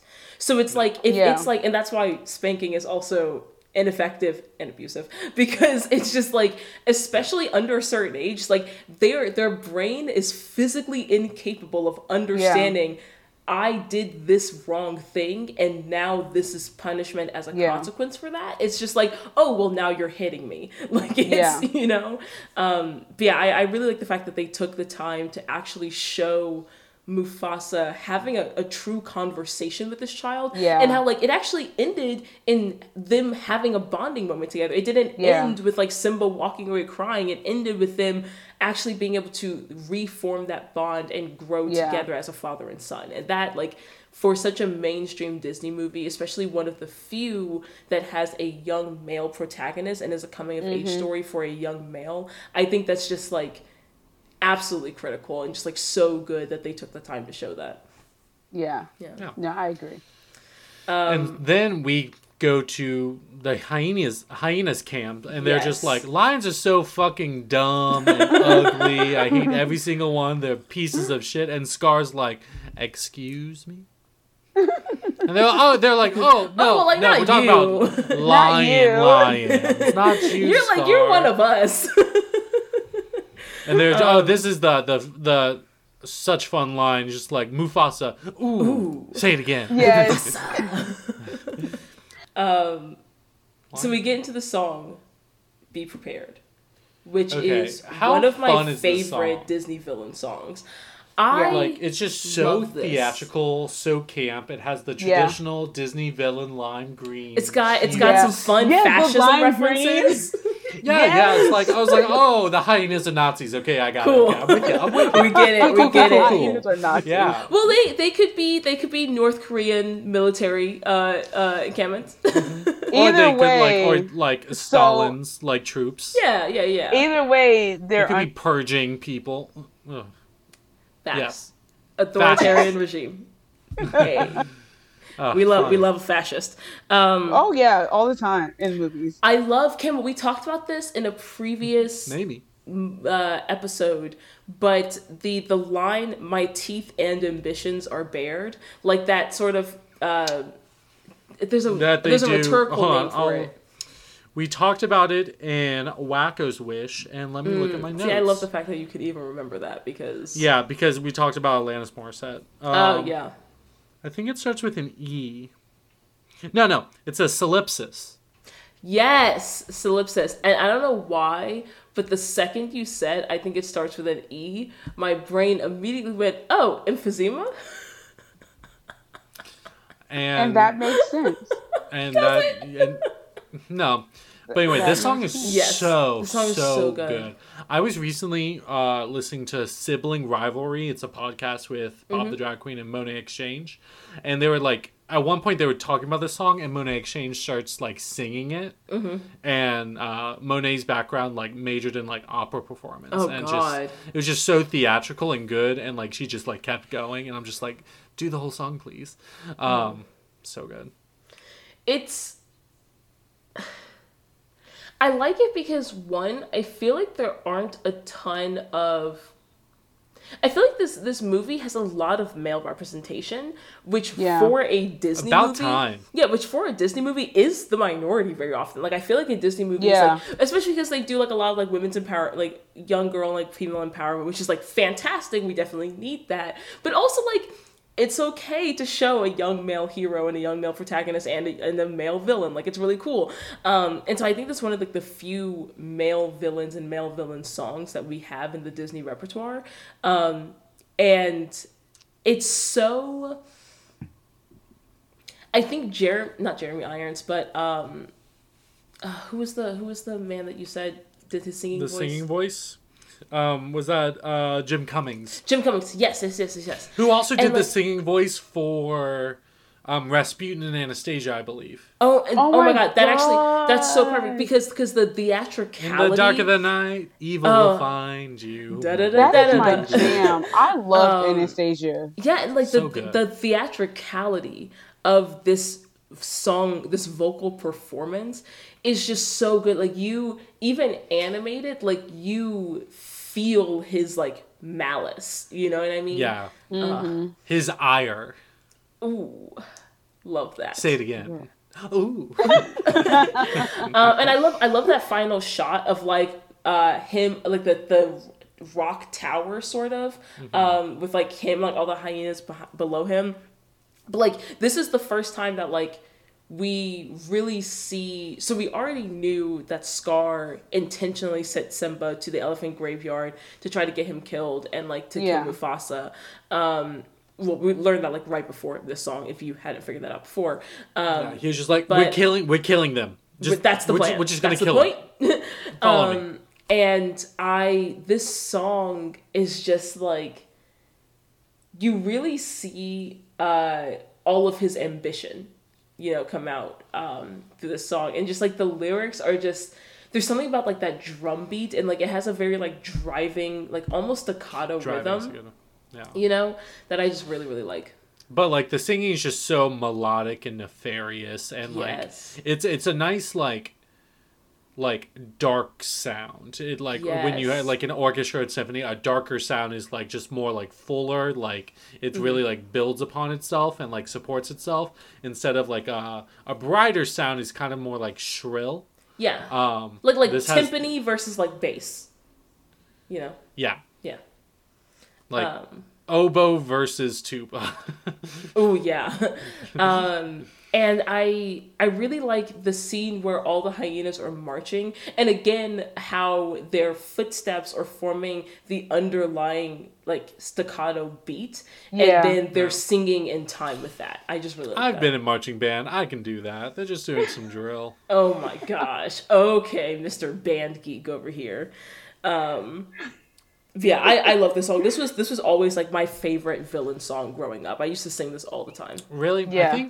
I think my favorite villain song growing up was, like, it was definitely my favorite song, but I was scared of her. Like, I couldn't watch Little Mermaid because I was scared of Ursula so bad. And I used to be scared of Ursula. Decades later, I was playing Kingdom Hearts and I was fighting Ursula. And my mom saw it and she was like, "Oh, Campbell, don't get scared." I'm like, that's so mean to make fun of a small child for being scared still. That's what parents but, like, do. hilarious.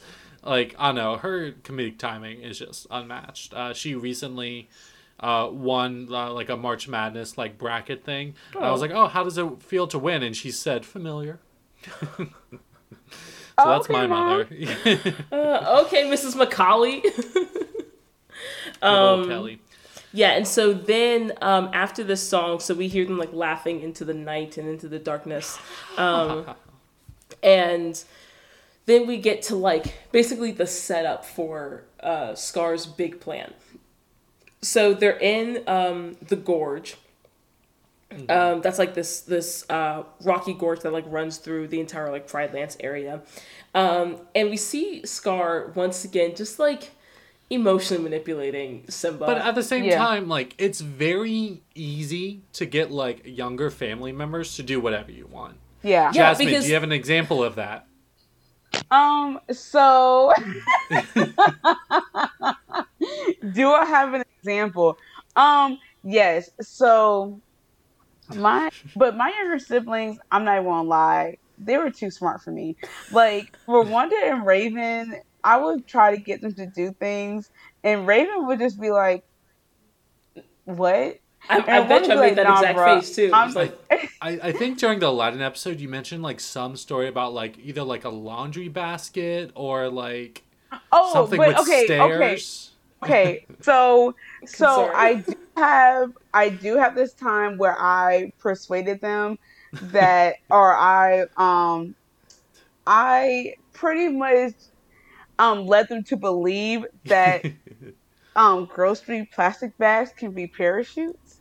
That is deadly, Jasmine. That's how you kill a child, first of all. And there was another time that my middle sister, I don't know why we were doing this, but I talked her into getting to a suitcase, and I zipped up the suitcase and it was just like, "We're going on a trip."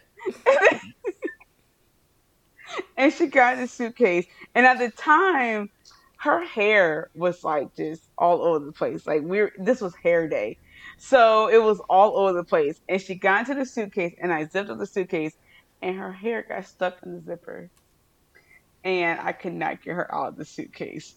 And I don't know how I got her out, and it was crazy because she kept crying, saying she had to go to the bathroom. And I couldn't get her out of the suitcase. So,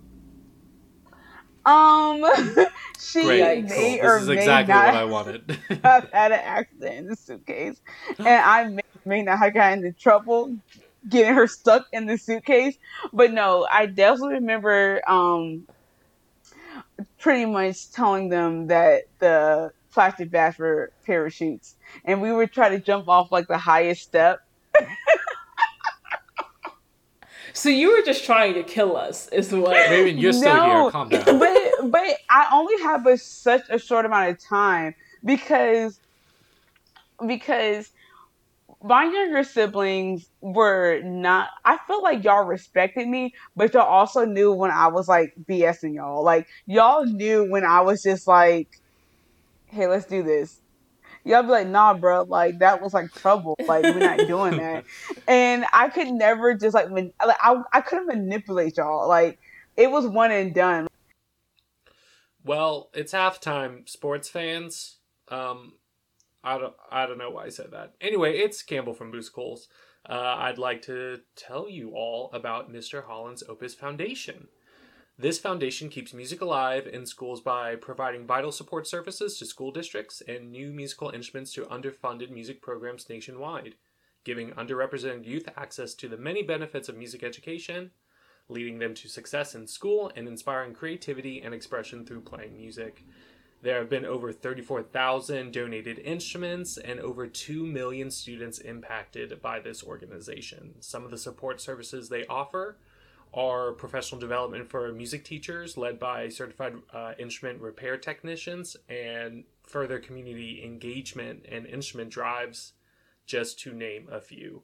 Again, Raven and I believe the best way to support us as a podcast is to support organizations like Mr. Holland's Opus Foundation that supports music education and the passion of music in our youth. You can donate at mhopus.org/donate. Again, that's mhopus.org/donate. Back to our nonsense. So Scar tries to kill a child. Yes. Yeah. And his father while he's at it. And so he's like, oh... in the gorge. You go ahead. Yeah, he has to wait there. Scar's like, okay, now for the surprise, I'm gonna go get your dad. And then... he's like, while you're here, why don't you work on that little roar of yours? Yeah. Little roar. While Simba's waiting, we see the hyenas just with these wildebeests, and they're like, no, we have to wait for the signal. They see Scar, the signal. They create a stampede. Mm-hmm. And at the same time, Scar goes to Mufasa. She's like, no, there's a stampede. He's like, yeah, I know. I was like, no, Simba's there. We have to go save him. Yeah. So Mufasa, Scar, and Zazu goes to save Simba. Mufasa jumps in front of the stampede, try to get his child to safety, while Scar just knocks watches. out Zazu. Yeah. Just watches. Simba is saved. Mufasa needs help saving. Yeah. And Scar says the coldest line in a Disney movie. Long live the king. And just kicks him off, kills him. One of the things from an animation cinematography standpoint that I really like that they do, when the stampede is first coming down the hill into the gorge and you see Simba on that little mound, that little rock or whatever, they do what's called a dolly zoom, which is a special zoom effect where it's centered on a specific point on the screen, and then that point gets closer. It zooms in on that point while the background zips away. And that's you can do that with actual cinematography, but the fact that they did that with animation was really really cool, because it's really common in horror movies and stuff like that. And so I thought that was really cool that they did that.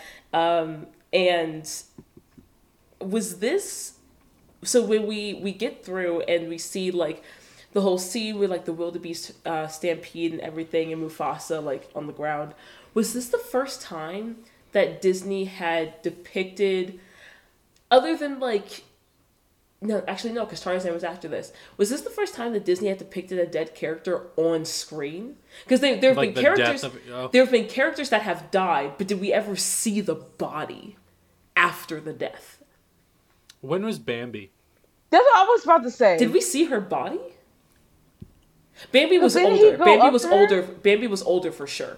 Bambi definitely came out at least a decade before this, because Bambi was older than Little Mermaid. On-screen death in Disney. Not death, but dead body. Because we've seen deaths before, I believe. And then can we just talk about how Disney stayed killing parents? Facts. Well, but they're already dead in a lot of the Disney ones. Disney stayed, but the fact is that there's always a parental death. But here's my thing involved in Disney movies, and I get that it's because Disney makes obviously children focused movies, and a lot of their movies, especially around this time of Disney animation, was coming of age stories, which is why you had all the Disney princess movies and stuff like that. But my thing is there are many other types of trauma that a child or a person can endure that does not involve the death of a parent. Exactly. Apparently, Lion King is the first Disney animated movie to show death of a good guy. Some people thought Bambi, but the mom dies off screen. Yeah, she's not shot on screen. Dang, that got me too. Bambi was just horror after horror. Oh, there was in the Black Cauldron. There's a character that dies Oh, the Black on Cauldron. screen. I forgot about that. But you don't see the body afterwards. Interesting. Okay. Yeah, because when he goes up to him, I was like, wait a minute. I don't think we've ever seen a dead body. Yeah. A corpse. A corpse. Well, is Yeah. it still a corpse? It's not a corpse. It's a carcass for an animal. Yeah. Yep. Fun fact, examining a dead body sound like for it's a gonna be human fun. is called an autopsy. For an animal, it's called a necropsy. Called a what? A necropsy. Like necrophilia, but necropsy. Yeah. Yeah. So I'm just like, why is it different though? Because it's called an autopsy because it's auto meaning self. Like if you're examining a human, like it's an examination of yourself. That makes sense. Yeah. Interesting. Yeah. Yeah. Okay. So my note for this point of the movie was major bummer. Just like it wasn't not having a good time. I was straight up not having time. The score in the background to Die For that's playing, it's like incredible. And These like it's so good, and Scar basically is just like, oh my god, what happened? Oh my god, you can't go back, you killed your dad. Which this is you have to run away. This is so fucked because, like, again, a lot of young children physically don't understand cause and effect. Yeah. And it's really, really common for children, like, when something really traumatic happens, like, either like, parents' divorce or a death of a parent or something like that, to blame themselves. And it's not even just because they don't understand cause and effect. It's because, like, at a certain age, you physically don't understand that the world doesn't revolve around you. I was just about to say that. And so it's one of those things, you don't understand that you're not the center of the universe. That you're not the cause of it. And so, like, it's one of those things where it's like, okay, well, like, it's also like a psychological thing where it's like, okay, well, if the world revolves around me, if everything happens because of something that I do, then obviously something that I did led to this. You know what I mean? Which, like, in Simba's case, like, technically him being there led to his father being there, which led to his death, but, like, that doesn't make it your fault. Yeah. And and it's like it's also the understanding that as a child, if you're going to accept that bad things can happen that you have nothing to do with, then you have to accept that your world is not safe. And that's like a thing that children, like, even if you do accept that, that's a traumatizing thing to have to accept. Yeah. You know? Yeah. It's fucked up. And, like, what also doesn't make any sense, he was like, you should run away now. And then he tells the hyenas to, like, kill him. It's like, one, you already think these hyenas are incompetent. Why are you giving them They've proven their incompetence. I'm not saying Multiple you should times. kill this kid, but, like, you should have just killed this kid yourself. You're an adult lion. I never understood. Just, well, like, not never, bite, but, like, stomp. I remember having that thought of just like, Scar, why don't you just kill him right because now? Okay, so because he's a manipulator. He doesn't do the dirty work himself. He literally Also- just killed Mufasa, This though. is the only time. But here's my thing. So I watch a lot of crime shows, and the fact of the matter is that everybody knows that there's already like some animosity between the siblings. There's already animosity between Mufasa and Scar, and Scar is like, if Simba were to die and Mufasa were to die, like he would be the king. So if he were to kill Simba, especially in his young age, like, I just feel like from an investigative standpoint, he would be the number one suspect. Like, everybody was automatically be like, Scar has something to do with this. So it's just like, and then plus Scar's not going to get his hands dirty. Like, if there's one thing about, like, dictators, they don't do things themselves, no matter how easy it would be for them to go do things themselves. Yeah. If you even look into history, like, dictators don't do the dirty work themselves. They don't ever do those things themselves. Yeah. And that just goes into, like, the whole dictatorship, like, the whole, like, be prepared scene. Like, Scar is a dictator. Like, he finds more joy manipulating people to do his dirty work than he does feel actually doing it. Yeah. So it's just like, that's why he doesn't do these things himself. And then the only reason why he killed Mufasa himself was because he was pretty much forced to, so to speak. Like, he was already in that position to do so. Like, because if it's like, either I save you and let somebody else kill you, and your son ends up being, and this whole thing would have been in vain. Like, this whole plan would have just failed, or I can just not save you from this cliff. Also, the pent up anger towards his brother. He's a lot more built up anger. Yeah, and then it was easy to cover up. Like, Mufasa died in the stampede. Like, Zazu saw the stampede and him trying to save him. Yeah. So it's just... He has, like, a witness, quote unquote. Exactly. So it's just the fact that, like, this was the perfect time. Like, it was a perfect setup for him to be able to pretty much kill his brother, because there was no... It could easily be explained away. Like, there was no true murder. It's just like, dang, like, and even if he slipped, he's like, dang, I tried to save him. I just couldn't hold that. I couldn't bring him up. Like, you know what I mean? It's just, it was too easy. Yeah. So Simba is just like, running away. The hyenas chasing him, but he like kind of like gets lost in like the brambles, and like gets away. And the hyenas are like, well, he'll probably die out there, so we're good. Yeah. Which he would have if it weren't for Timon and Pumbaa. The comic relief. Timon and Pumbaa, who like also have had their own movie. I mean, they're the star. It's Lion King 1.5 is about Lion King, the first one, from Timon and Pumbaa's which I think was such a cool thing to do. It was just like so cool. Oh my gosh. Timon is played by Nathan Lane, who like also partnered with Matthew Broderick. Matthew Broderick in The Producers. He plays Max, but he was also Max on Broadway. He was in The Birdcage, Mouse Hunt. He won a Tony for his work in A Funny Thing Happened on the Way to the Forum. He was in Guys and Dolls. Love that. He was Gomez Addams in The Addams Family on Broadway. And then we have Pumbaa, who's played by Ernie Sabella, Sabella? One of them. Beats me. My apologies, Pumbaa. But he's like, other than the 2019 Lion King, who I think it was Seth Rogen. I think so. He has been Pumbaa in everything else. Appropriate reaction.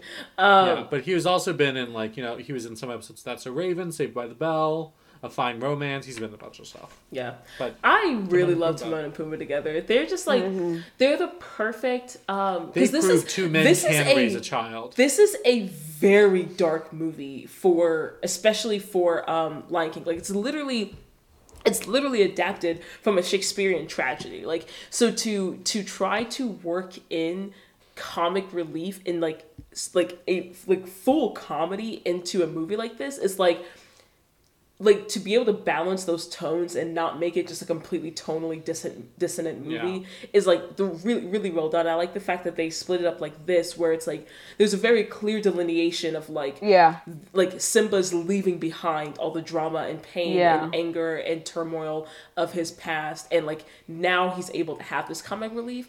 But in the same way that like a lot of people that have trauma or struggle with mental health or something like that, like use comedy to like kind of hide that pain, is almost the same thing. Like, it's like this entire stint here is Simba trying to heal and trying to, not even healing, but trying to forget that pain and trying to like ignore it. But I mean, and then you can also say that about a lot of Disney movies. Like, that's true. Like Mulan, like, like with Little Dragon Dude.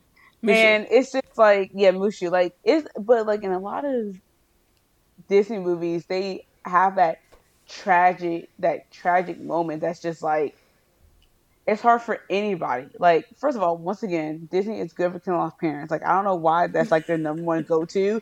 It's like, we're going to do this movie. No, kill this dad. I think it's their number one go-to because like this stuff is meant for children, and for children, what's the worst thing that could happen? That is the worst thing that could happen. It is the worst thing, but also it's very traumatic. Like, which is like fucked up. It is like, I just feel like, why can't I just lose my best friend? Like, not even like them die. Like, why?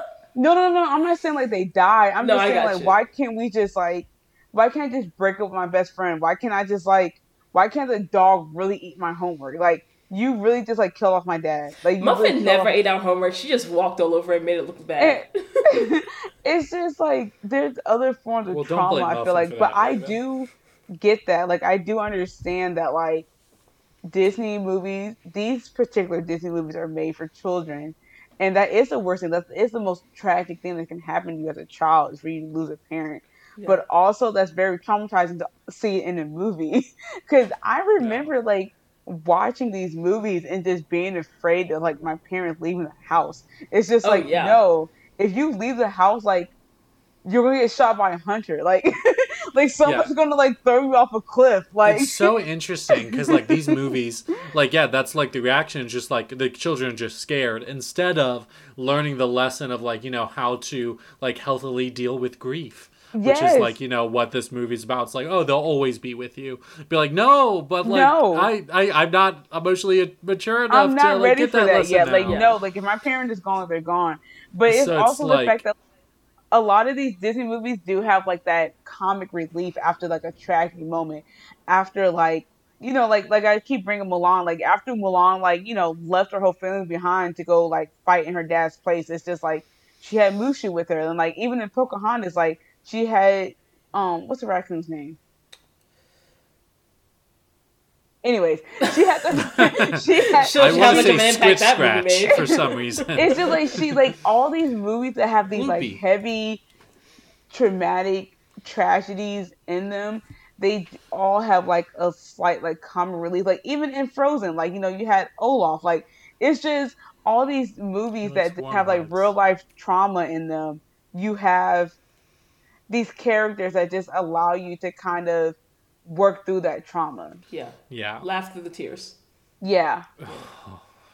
Yeah. And especially I was going to say they like it's really interesting cuz like these Disney movies bring a lot of these issues. Yeah. Like to children for the first time for a lot of them.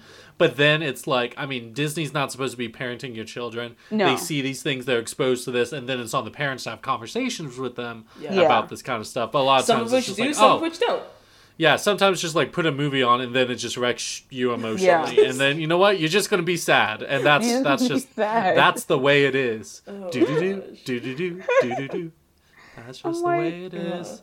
But we see Timon and Pumbaa come across Simba while he is being swarmed by buzzards, which are in fact a scavenging animal. Barely know her. Shut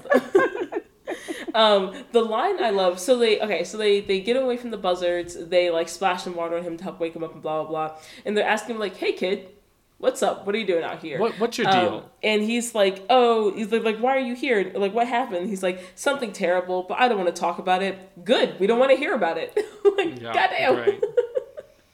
Just don't give a fuck about this. Don't put your emotional burden on me. Because, that's their whole life. Their whole life is not dealing with their emotions. Like, it's just like, True. No, like, we came here to run away from your problems. Yeah. And so it doesn't matter what your issue is. Like, this is not that place. So it's like, I agree with them. Like, no, we made this paradise for ourselves because we had issues.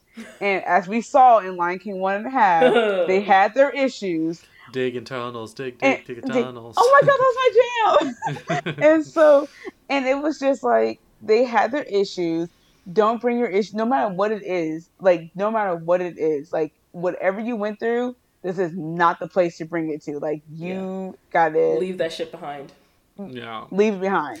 And it's funny because as a severely emotionally repressed child, I looked at Hakuna Matata as like, oh, yeah, this is the lesson of like, there are no worries, everything's good, it's all cool. And then watching it today, I was just like, this is not good. This is not Which is interesting because I feel like that's what was the main takeaway for children for this. And just be like, oh yeah, don't worry about it. Yeah, and now watching as an adult, I'm just like, no, like it's so good that Nala comes and I like the fact that later on when he says to Nala, Hakuna Matata, like everything's fine, like, sometimes bad things happen and you just have to deal with it. And she's like, no, Simba, you have responsibilities. There are things that you have to do as a person. Yeah. But we do get into Hakuna Matata, which is like classic Disney. Yeah. It means no worries. For the rest of your days.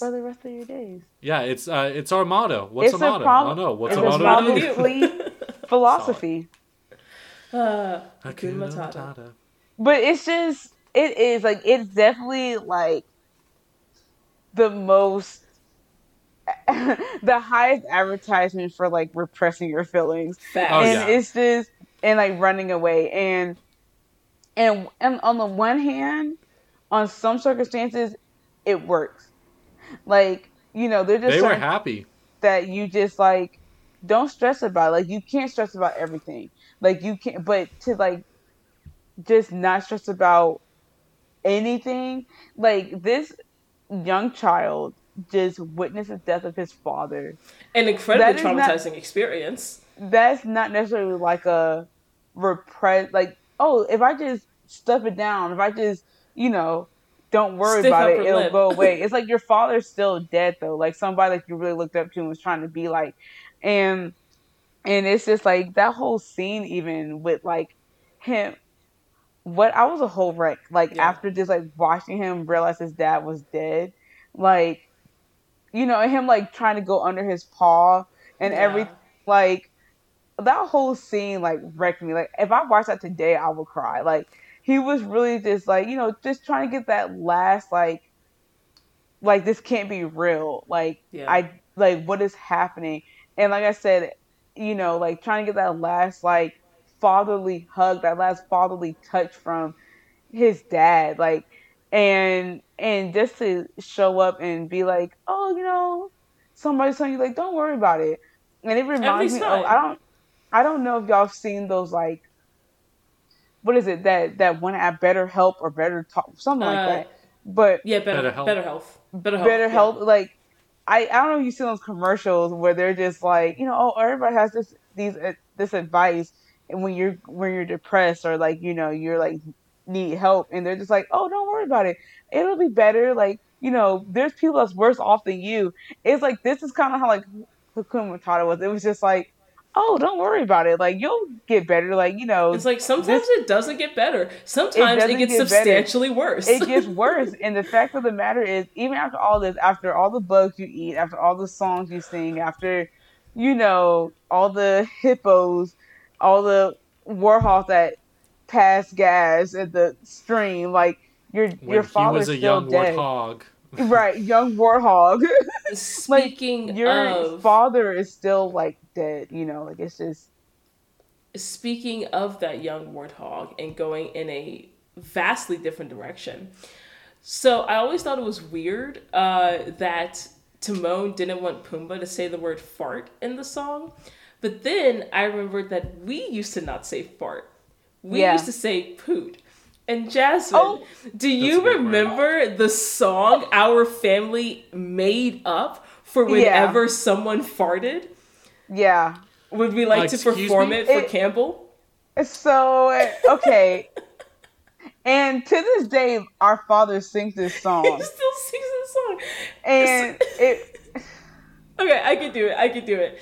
So anytime anyone farted, they would announce it by saying, I pooted and it stinks. It's gonna make you weak, so you better get away from me. And then everyone recited as a chorus. To this day, my dad still like we got over it like this because if you understand, like we were like in elementary school and middle school when we made this song up, so it's just like, you know, an 11-year-old, a 8-year-old, and like a 5-year-old like just singing these songs about pooting. And it was funny because we did make that song up, and like now, even to this day, like I'm 30 years old, like it's been like over 20 years. Like it's been like 20 years since I made this song up. And my dad would pass gas and he would go, oops, I farted and it stinks. It's gonna make you weak. And I'm just like, I made the song up 20 years ago. And anyway, so yeah, it was just funny. Like Raven said, it was just funny how like he would not, like how Timon would just like not allow people to say farted. Like it's just like, are you from Mississippi? Like, are you secretly from Mississippi and like to Africa? Like it's just so funny. But yeah, like no, they that part definitely got to me. But yeah, that was our jam that we made up. I still think about that song. Because Daddy still sings that song. He still sings it. Okay, yeah, so we get through Hakuna Matata, and during Hakuna Matata, Disney loves to age a character by song. So we see Simba grow up, and he's now an adult lion, which, fun fact, takes approximately 2 years. So he's about 2 to 2.5 years old right now. So he's now the adult Simba that everyone was attracted to. Correct, a 2-year-old. Adult Simba was I was just like, it was the mane, it was the hair. I was like, because my god sister, so talk back to Aladdin, because my best friend and god sister of over 20 years, her favorite movie is Aladdin, and she was super attracted to Aladdin. She was just like, what if I had a boyfriend like look like Aladdin? But I'm just like, not only am I attracted to an animated character, it's an animal. Like, yeah. I mean, do you remember the tiger from Zootopia? Yeah. Or Robin Hood, the fox one. Ooh, facts. It's a confidence for me. Or like the entirety of Space Jam. Lola Bunny from Space Jam. They just wanted to make her honestly fuckable. All of these animated companies, all these animation companies out here would just turn the whole generation of children into furries.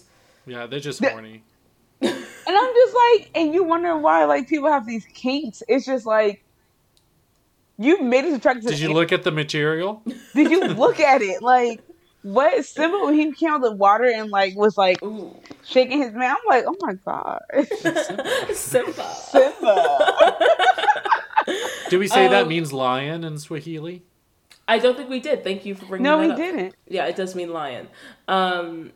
So then we cut over to Pride Rock real quick, and we see that Scar is telling the story of, like, Mufasa and Simba are gone, like, blah, blah, blah.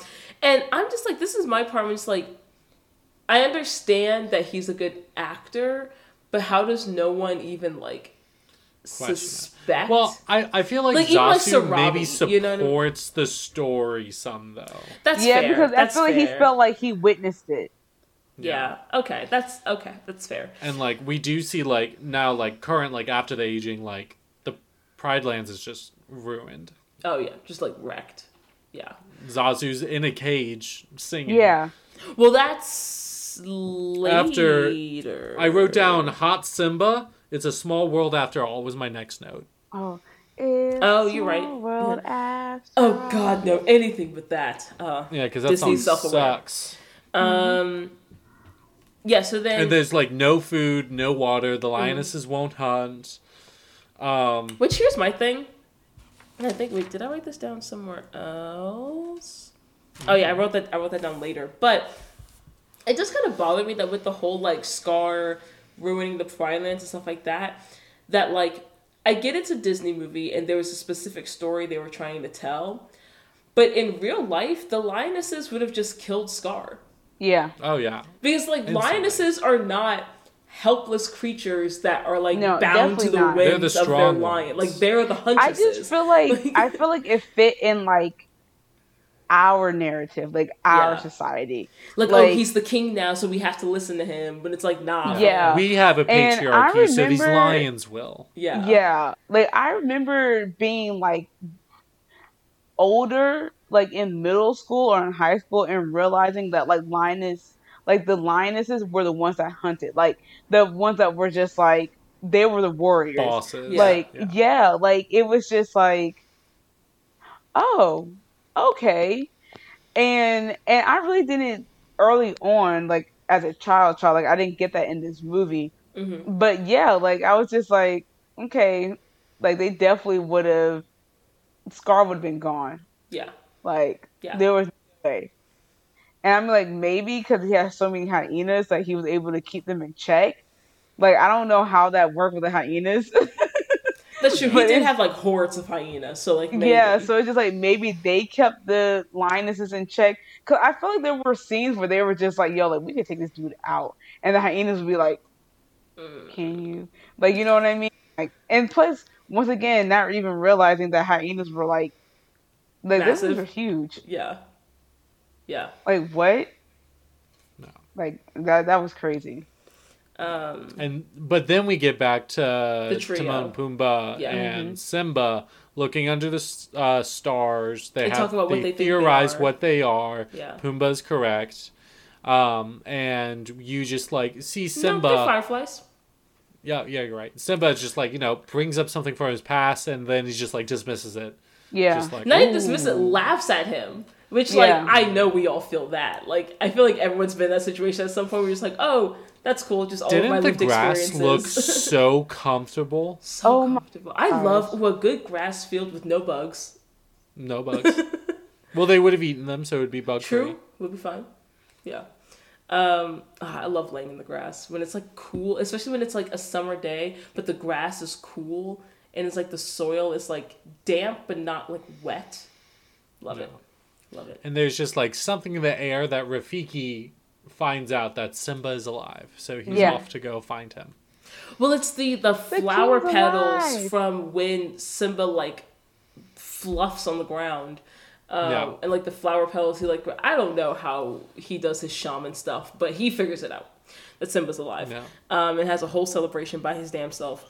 But then Pumbaa the next day almost gets wrecked. Pumbaa's face when he sees Nala, and then when Timon is just like, Pumbaa, buddy, what's wrong? The physical delivery of the line, she's gonna eat me, just the way he like shrieks it, it's so funny. Best line delivery of this entire movie, I feel like. And I don't know, Nala's gonna fuck him up. And then I think what I learned most from this movie is the phrase "go for the jugular." I think I learned that from this movie. Yes. And I didn't realize that. I was just like, wait a second. Also, can we talk about the fact that Pumbaa, a warthog, was able to evade Nala for any amount of time? She's malnourished. That's fair. That's true. That's fair. And she was by herself. Like, true. They usually do hunt packs. I feel like they hunt in packs, and they maneuver animals into. So she was by herself. She was malnourished. Pumbaa is a healthy warthog. He been eating good. Saw her coming. Yeah, that's true. Yeah, and then Simba and Nala are fighting, gets pinned down. They start fucking. Oh, that's later. Yeah, well, about to be, and they realize who each other are, and then it's really funny. Timon says the lines like, "Got your lions crossed," like your lines crossed. Mm-hmm. Fun. Also, good puns. We talked about Simba, but Nala, she was really pretty. Okay, like Nala. Can we talk about those fuck me eyes Nala gave him during "Can You Feel the Love Tonight"? Okay. No, I want to say this. Okay, because I was watching this with my boyfriend. I was like, yeah, now it's going to be the sex scene, and we get to "Can You Feel the Love Tonight?" And he said, no, it's not a sex scene, even with those bedroom eyes, are the words he said to me. And I can never let that go. I was like, that's funny how we all did you just say bedroom eyes? Because I call them sexy eyes.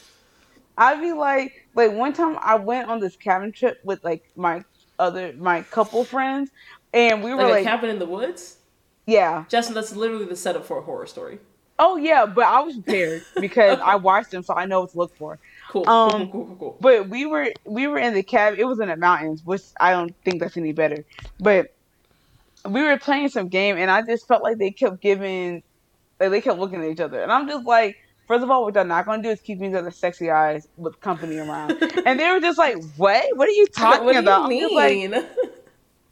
I know sexy eyes when I see them, but it's just funny because we all three of us have different names for them. But the fact of the matter is, all right, when she's like laying down, I was just like, and then he goes to town on her, and that's just a fact. And this is a sex scene. Jack. And like Timon's just like, I can see what's coming, and Pumbaa's like, what are you talking about? It's like they're gonna fuck. I personally would have been in favor of Nathan Lane just singing the whole song. I want that version. Disney released the version. Release the Nathan Lane version. The Nathan Lane edit. Yeah. Yeah, we found out Nala like left to go find help. Yeah. And he's just like, what happened to you? And he's like, no, don't worry about it. And like he says like, Tara's like, oh, you sound like my dad. And she says back to him, good, at least one of us does. And I'm like, ooh. Yeah. Ooh. Your people need a king, my dude. Yeah. And then he goes to, and then she like goes to do something, and he's just like having a moment of crisis. Yes, and this is the scene that I was talking about earlier. So he's walking along through the fields, and he's like having this sort of like identity crisis, and we hear these like strings in the background, and we see like the clouds part, and he's talking to. Oh no, that's later. Wait, is this here? So he's yelling and like, oh, like, where are you, like, I need you, like, blah blah blah, and we get to Rafiki shows up, and Rafiki is just like, hey yo, I know your dad, he's over here, so he takes him to this pool where he sees this reflection, and he's like, Mufasa lives in you still, like, you have the spirit of your father. And from before, when he was talking about how the kings of the past live in the stars and like look down on us, that's when my toy came in. Yeah. And so we see the clouds part, and we hear the voice of Mufasa and see his likeness in the clouds. And here, the music here is very, very similar to the scene in Black Panther. When T'Challa goes to the spirit realm and speaks to his father. Specifically, was Black Panther Hans Zimmer? I don't think so. Ludwig Göransson? Yeah, Ludwig Göransson. Yeah, but I think I feel like I read somewhere that there were some like influences, like inspirations they got for the music in Black Panther, but at the very least the music, like one, they use like, it's very similar, like they use strings, and it's this very like dramatic string movement in this scene, and they really sound similar. Like, I think when I was like listening to this, like it literally reminded me exactly of that scene where he's in the spirit world. Specifically the second one, the second time where he's like basically yelling at his father for not sharing the gifts of Wakanda like with the world and stuff like that. So it's that heightened emotional sense of like meeting your ancestors, or like having to contend with your ancestry and what that means for you. You know what? It was like I read this like thing about like people being like talking about how Black Panther was like super similar to the Lion King and like all the other stuff, but I'm just like, but you also have to realize like what culture or cultures they're pulling from. Yeah, like you can say the same thing about like a lot of American movies or a lot of European movies. Like they are very similar with each other because they have the same background. It's just the same story told different ways. Like you have, so it's just like Black Panther is meant to be of like an African culture, like, not saying it's just like you said, like not saying it's like a monolith. Like we know that there's like different cultures and different people and different just everything that comes from Africa, just like it is of any other continent in the world. But it's just the fact that like, they do have there is something shared amongst that continent. Mm-hmm. And the fact is like, in Black Panther, a lot of African cultures look upon their ancestors. Like they look for that folklore, they look for that storytelling, they look for this, that spiritual guidance from people before them. Mm-hmm. And so it's just like, so for you to be like, oh, the Black Panther was like the Lion King, it's just like, well, duh. Like that's like saying anything about like any of the other, like I said, like European based Disney movies or American based movies. It's just like our society is our society. Like, yes, there's different states within the United States of America, but we all still share a certain culture, so to speak. Yeah, certain commonalities. Like, exactly. So it's just like, why is this upsetting you so much? Yeah, because it was a huge article. It was a People whole just article. like being mad for no reason. Like, relax. Like, it's not even that serious. Yeah, and it's like, even if I'm sorry. I just finished watching Bridgerton, so I'm like really into that right now. Yeah. But it's just like they have the paintings of like all the past kings on the wall. Yeah. It's just like everybody does. How that. is this different? You know. And the thing How that is bothers this me, different? the thing that bothers me is that like, okay, sure, they're similar. Why is that a bad thing? Why is that like, a bad thing? Like they're like Lion King was a hugely influential piece of work when it first came out, and like exactly, yeah, a lot of and even it was inspired by another hugely influential body of work, right? You know what I mean? So it's just like, why is it a bad thing for these two things to be similar? Yeah. But yeah, so my next note is Rafiki is the definition of chaotic good, which I stand by.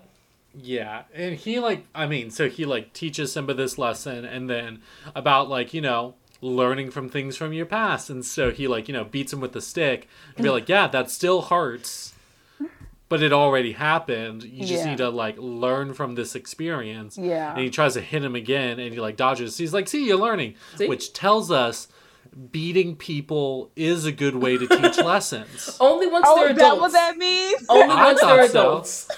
It can understand cause and effect. I mean, up to interpretation. Do we want to get another drink before we get into the final scene of Simba returning, battle, everything? Yeah. Cool. Cheers. Cheers. Okay. So then, Simba has made the decision to return to the Pride Lands. Yep. And as Nala he does that. He very goes. succinctly to Timon and Pumbaa, he's returning home to challenge his uncle and claim his place as king. Claim his rightful place as king, basically. So now they're Simba sees the Pride Lands again, and it's just so devastated. It's devastated. The ecosystem is ruined. Yeah. It's ruined. It's fucked up. And Nala and Timon and Pumbaa are there, and they're trying to formulate a plan. And it's so funny. There's okay, we need to distract the hyenas.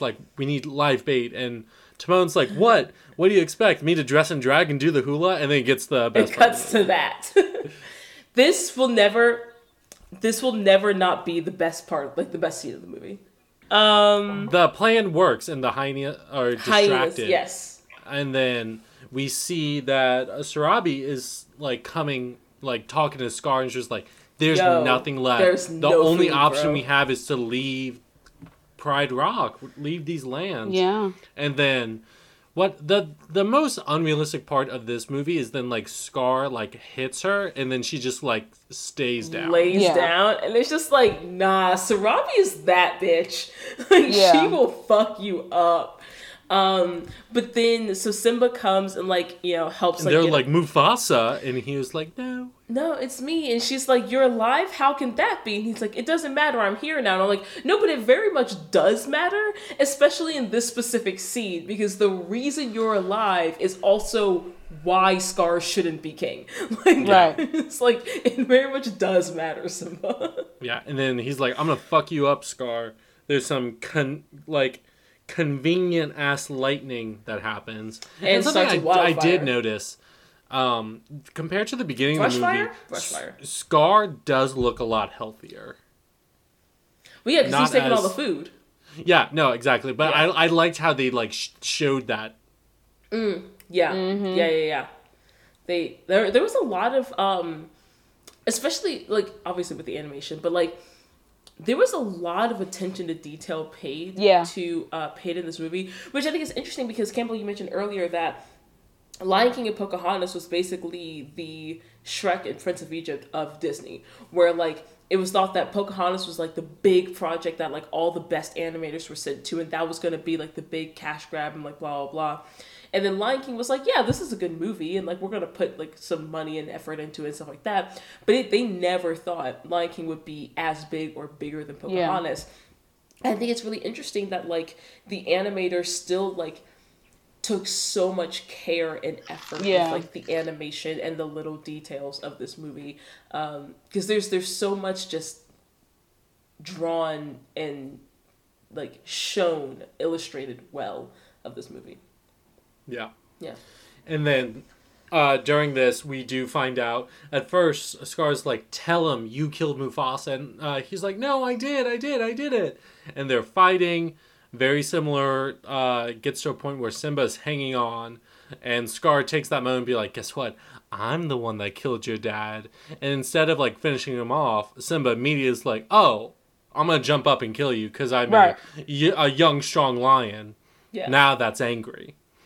And then everyone finds out that Scar's the one that killed Mufasa, and that's enough to motivate the lionesses. Be like, okay, let's kill all these hyena. And there's a big brawl that ensues, which I didn't remember as a kid that these fight scenes looked as like epic as they did, like the slow motion in the rain and the fire between Simba and Scar. I was just like, was it always epic this battle? Yeah. And Rafiki goes all Bruce Lee on the hyenas. It's great. Beats them up. Pumbaa goes Mr. Pig. I love that line. They call me Mr. I love that line so much. And then he bowls them all over. I just love how they keep their like their comedy throughout all it's the coping mechanism. Yeah. Because earlier, they were terrified. If you think about Timon and Pumbaa's journey as characters, when they first saw Simba, Timon was terrified and he was a literal cub, and now they're full on fighting hyenas. Good for them. And so Simba ends up winning, and he throws Scar over the cliff not over the cliff, but over the little ledge or whatever, to basically be eaten alive by hyenas. 6 feet from the which ledge, is again, singing. This is a very dark movie.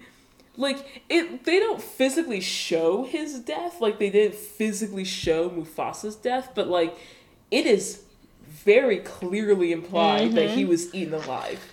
And very similar when he told Simba, run away, then the hyenas chase him. He's tells Scar, run away. He's like, I'm not going to be the one that kills you, but it's the hyenas. It's the hyenas that kill him, Yeah. And then we see Simba... Time passes. First we see that rain begins to fall and begins to put out the fire.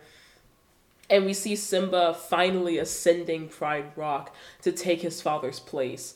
And they do the whole roar thing. And it's all the lions are accepting his rule.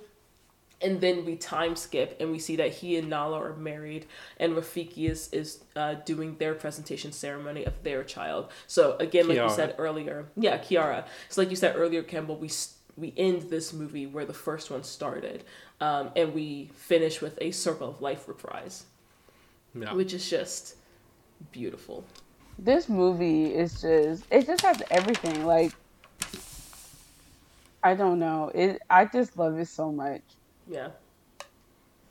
And then, Raven, what you got for us, music-wise? Okay, so quite a few people to talk about, but some of them we've already talked about, so I'm going to kind of brush over those. So, the score was done by Hans Zimmer and Lebo M, which stands for Lebo Hang Morake. And there was also, Zimmer also partnered with Mark Mancina and Jay Rifkin to help with arrangements and song production. And then the songs themselves were written by Tim Rice and Elton John. So Tim Rice is a lyricist, and he basically accepted the job on the condition of finding a composer. And originally he invited ABBA, ABBA's Benny Andersson, to compose for the music, but he was... I did not know this. Yeah, but he was taking up doing another project, so that's when they brought on Elton John. Which I was like, and Elton John was like, take a chance on me. Right? But just imagine how much different the songs might have been if it was ABBA instead of Elton John, you know? I feel like the harmonies would have been fuller. That's fair. There was some definitely solid harmonies, but there was definitely a clear lead in a lot of the songs. Yeah. I feel like if it was ABBA influence, it would have been more. It would be a more harmony. balanced. Yeah. ABBA did have a lot of those, especially those tritones. And yes, and so the two of them developed. The two of them developed like the 5 original songs for the films The Circle of Life, I Just Can't Wait to Be King, Be Prepared, Hakuna Matata, and Can You Feel the Love Tonight. And then the Morning Report song was actually added later for IMAX and DVD, but it wasn't part of the original film. And then also, so we didn't like look at that version, but the Morning Report song also had different voice actors for the young Simba and Nala and stuff. Which is like, I don't know, really interesting because of course like it was like way later, so these kids like aren't kids anymore. And so so the singing voice for Morning Report for Zazu was Jeff Bennett.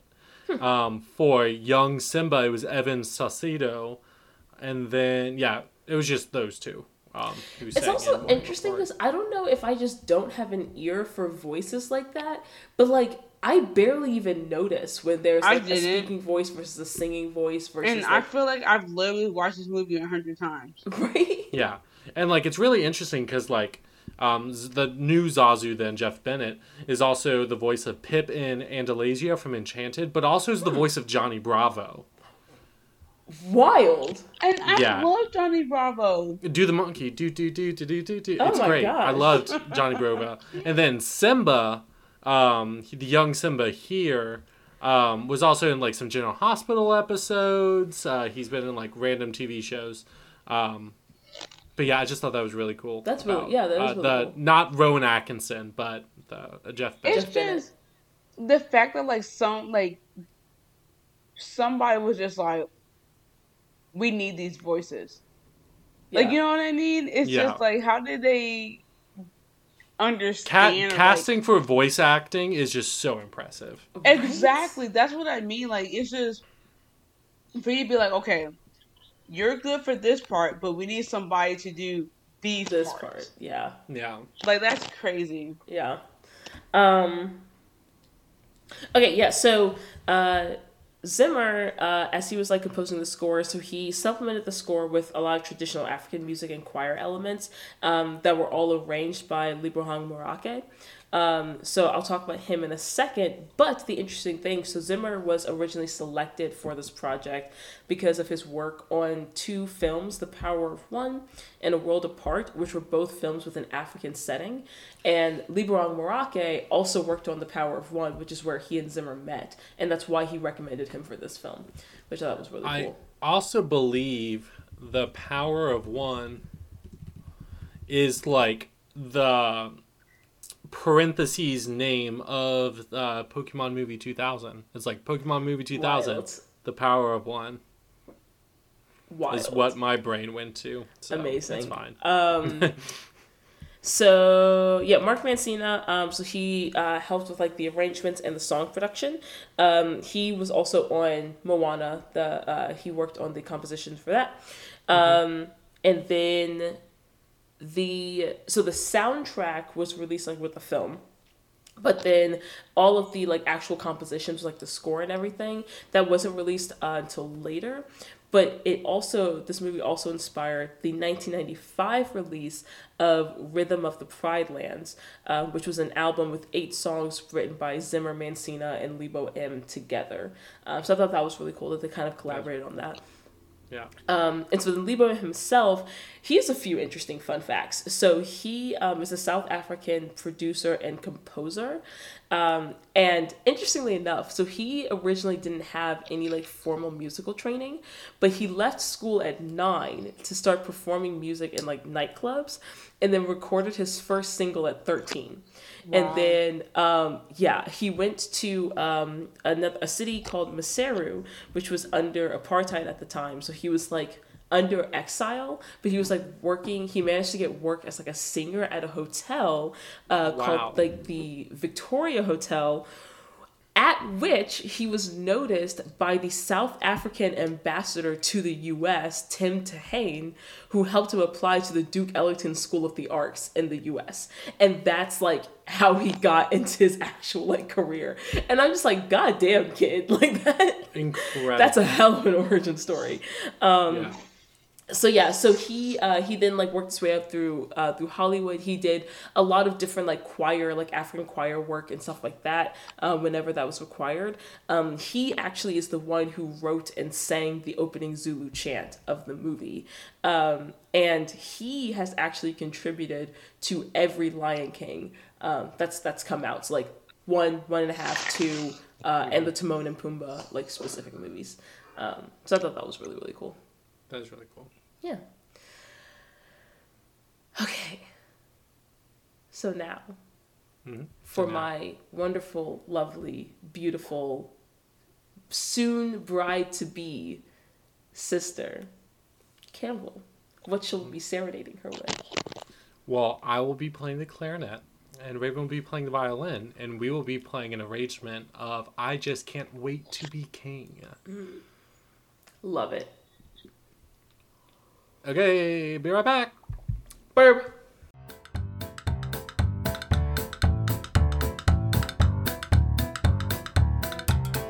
Hey everyone! In addition to our other nonprofit partners, I would like to do a quick plug for the Daddario Foundation. The Daddario Foundation is a nonprofit grant-making organization that provides monetary and product support to high-quality music instruction programs on the front line to improve access to music education. And every single cent raised goes directly to getting kids involved in community music programs, acquiring and maintaining instruments, providing college scholarships, and supporting new innovations in music education across 41 U.S. states and 189 cities. They accept monetary donations, of course, but also instruments. So if you have an old instrument that you no longer use, please consider donating it to the Daddario Foundation, where they can get it into the hands of a student in need. However you're able to contribute, you can go to daddariofoundation.org/about/donate. That is Daddario Foundation, DADDARIO, foundation.org/about/donate. Now please enjoy the sultry sounds of me and Campbell destroying music.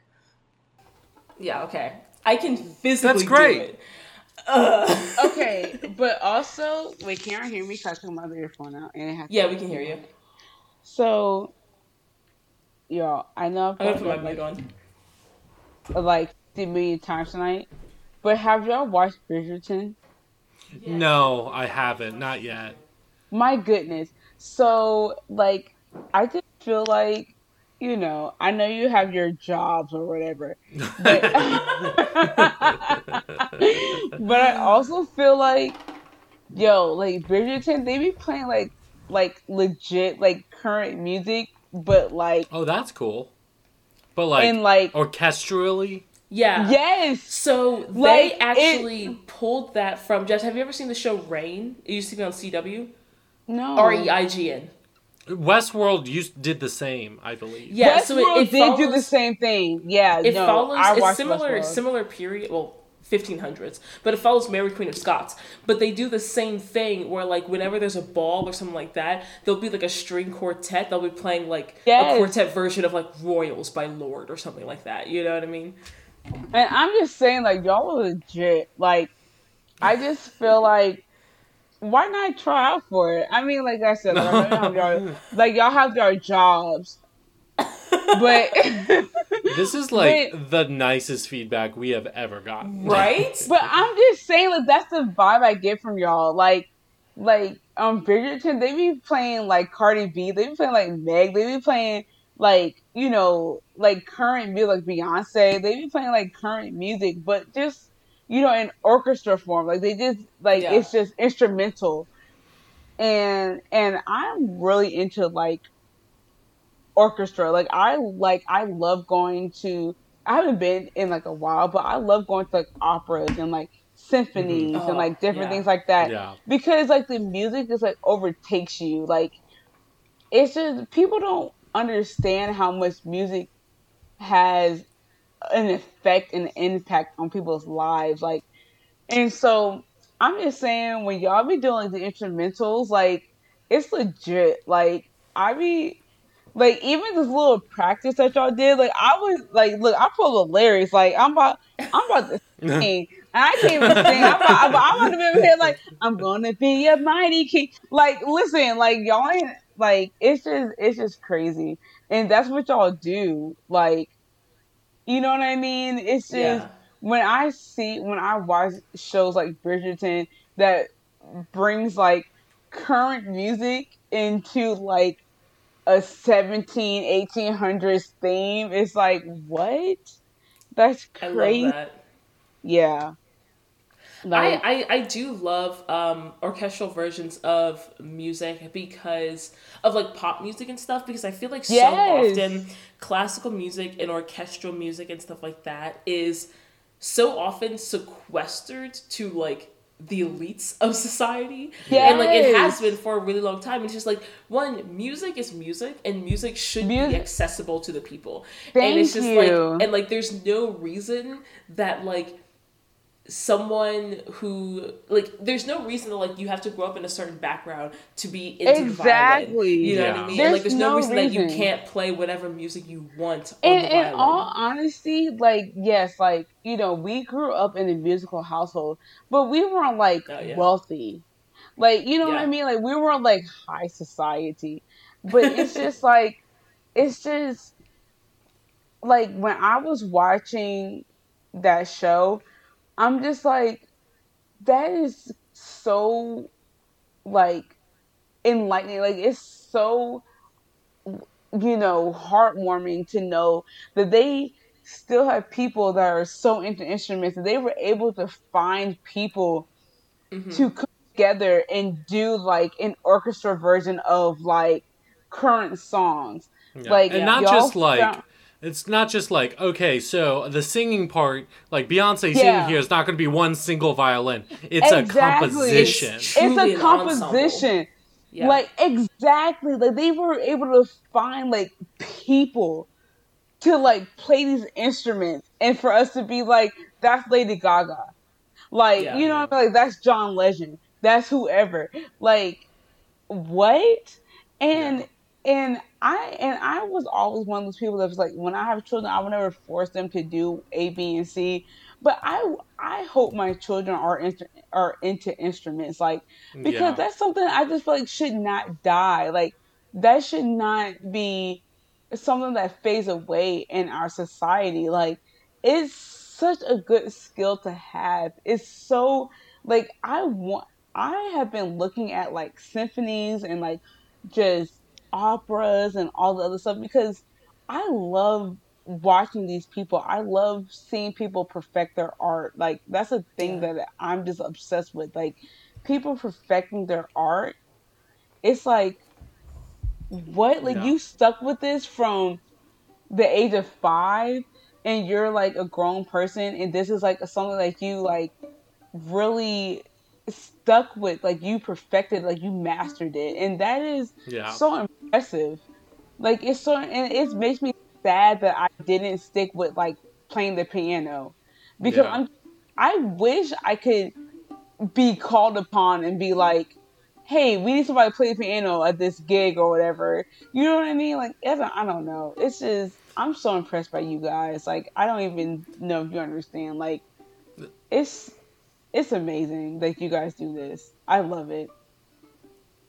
Yeah, I think that's actually a big part of like why we do this, because like something that we've talked about before is like, we have so many friends, especially being in STEM, we have a ton of friends who like played a musical instrument as a child, but then like either just through interest or just through like not having like continual access to music education and stuff like that, like, got away from it. And like one of Campbell's grad school friends who played with us on Moana, she like played the flute in like elementary school, but basically hadn't picked up a flute in like years, you know. And it's just like, that's been one of the never too late things to pick that instrument up again. Yeah.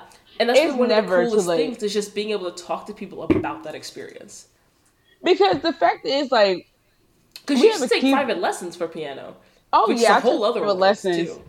And it's just like, we have a keyboard in the house, and I know I can read sheet music, like not like basic, like I can read basic sheet music, and it's just the fact that like I did it through elementary, middle, high school, you know, even some of college, like, but like, I don't know, like, I wish I stuck with it. Like, I wish I just could have found like something to like keep it going. Because To that motivate. was my talent. Yeah, exactly. Like when I was a debutante, that was my talent. My talent That was was your playing the piano. talent. And I loved it. Like I really did enjoy playing the piano. And I just hope that when I have kids, like they're into like playing instruments, I would hate for this to be a dying art. Like I would hate for it to like go away. You know what I mean? Like it's just so beautiful. It's such That's a beautiful. why organizations like Education Through Music and such are like so important. Exactly. Like it's so beautiful. It's such a beautiful talent to have. And I'm not going to say I'm going to force it on my kids, but I'm definitely going to be like, hey, strongly encourage.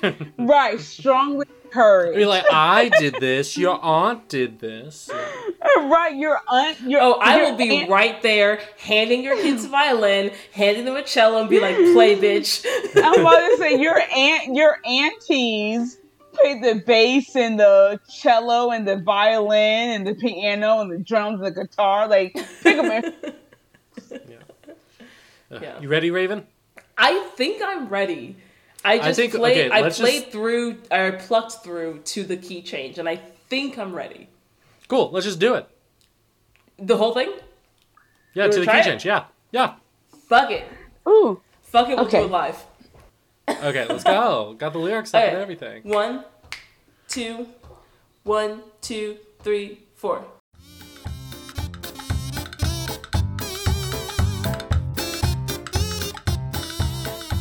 Holy shit! I just Raven, did that. you crushed it. You crushed it. Oh my god. There was a couple measures where I actually played a B flat instead of a B natural, but like I crushed that. No, B flat, B natural, B you, Raven. Be you. Yes, Campbell, thank you. Thank you. Honestly, that was so fun. I feel good about this playing. Everything else is the same. Right? I feel so good. I think we got it. I think we got it. I think we crushed it. I think that's the take. And I did okay counting rests, I think. Yes, you did. I really, really tried. That was so much fun. Jess, I'm glad that that's the song that you picked. That was really fun to play. Because I feel like the cliche song would have been like Circle of Life or Can You Feel the Love Tonight? Or Can You Feel the Love Hakuna Tonight? Matata. Yeah. Yes, but like I Can't Wait to Be King. One. Like that's always been the one. Bop. Yes. Everybody look left. Everybody look right. So good. Look on. Stand spotlight. But question for everyone: how would you rate this musical on a scale of 1 to 10? Oh. 10.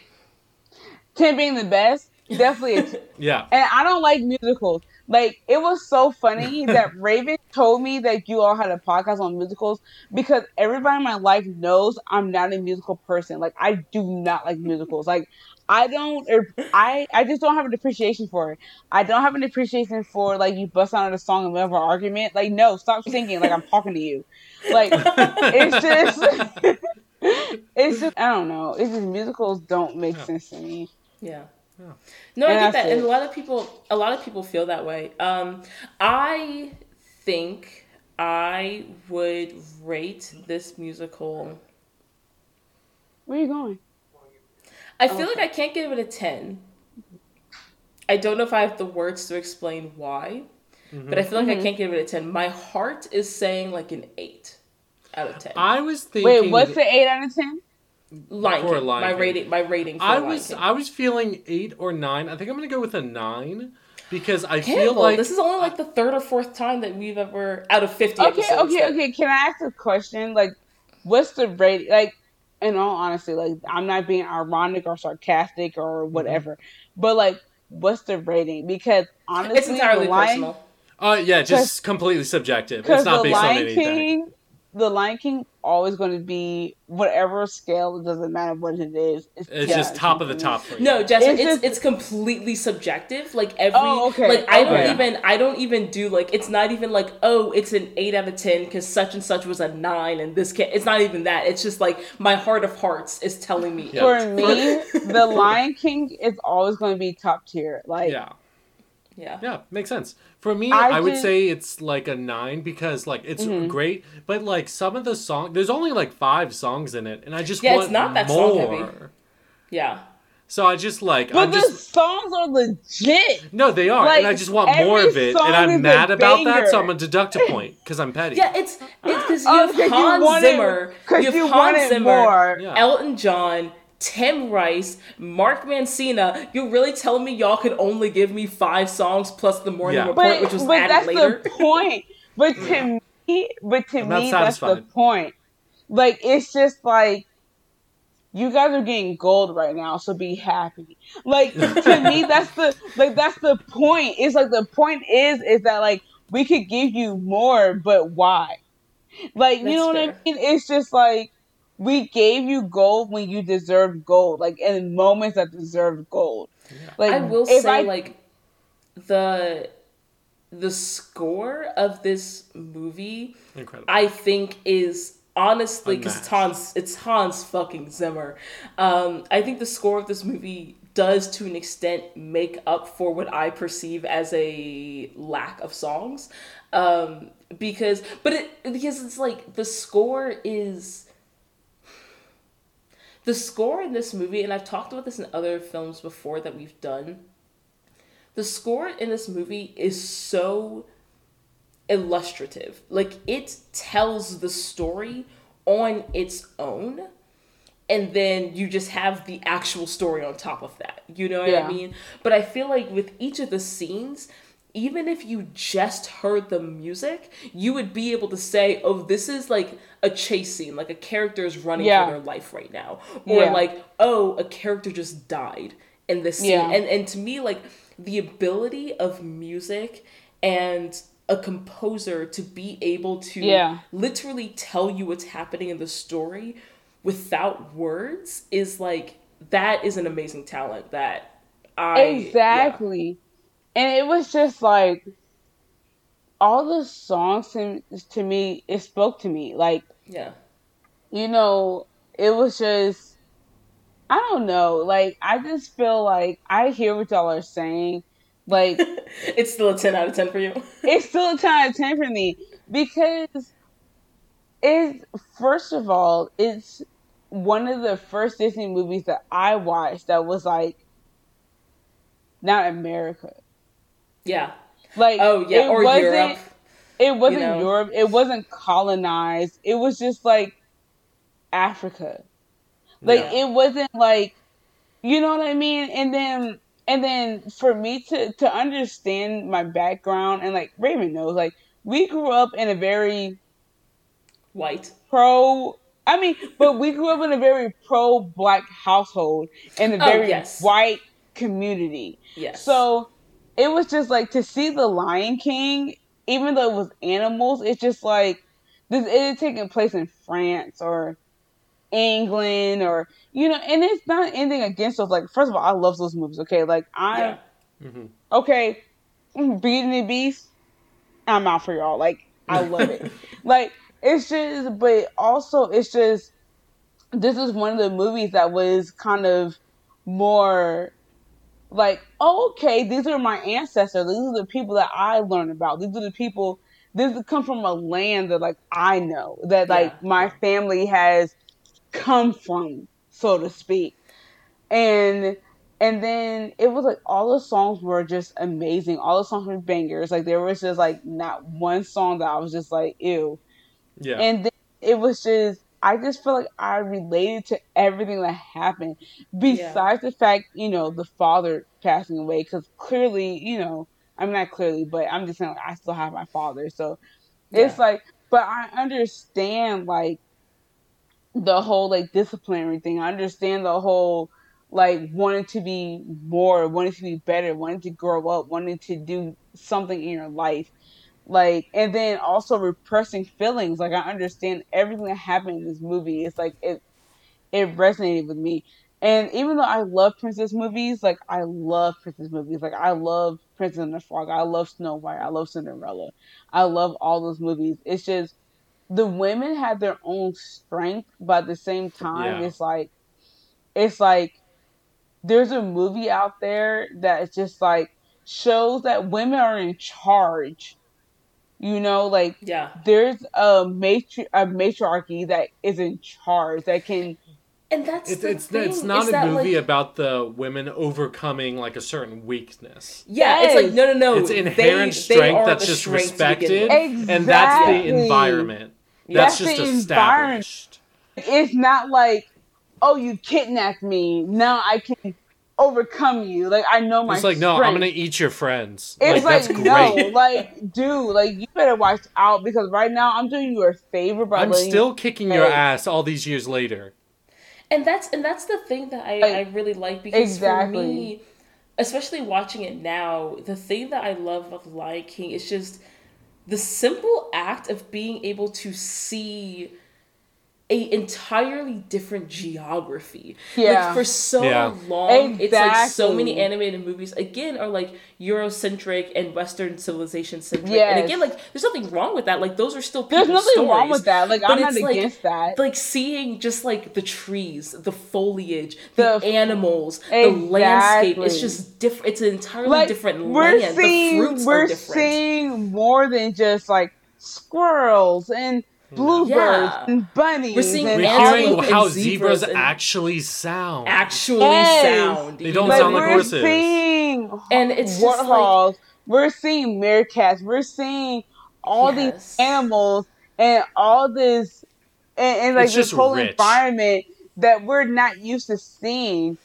And I know there's like a big thing in like movies where they're just like, oh, every time there's a black movie, like they turn to an alien or a frog or whatever. Yeah, black people aren't allowed to be in black bodies very often in movies, but that's But I mean, but at the same time, it's just like that's a different conversation. And I'm not trying to get into that right now. It's just the fact that like we see a different environment other than like little villas and little like markets and people these like just like hoity-toity castles. Exactly. Like, it's just different. And it really like stuck with me. Like, and then to grow up in the household I grew up in, like my, it not saying that everybody grew up this way, but I know for a fact, like my mother made sure to know that we came from something else other than what we are right now. Like we have a history. Mm-hmm. We have an ancestry that's not like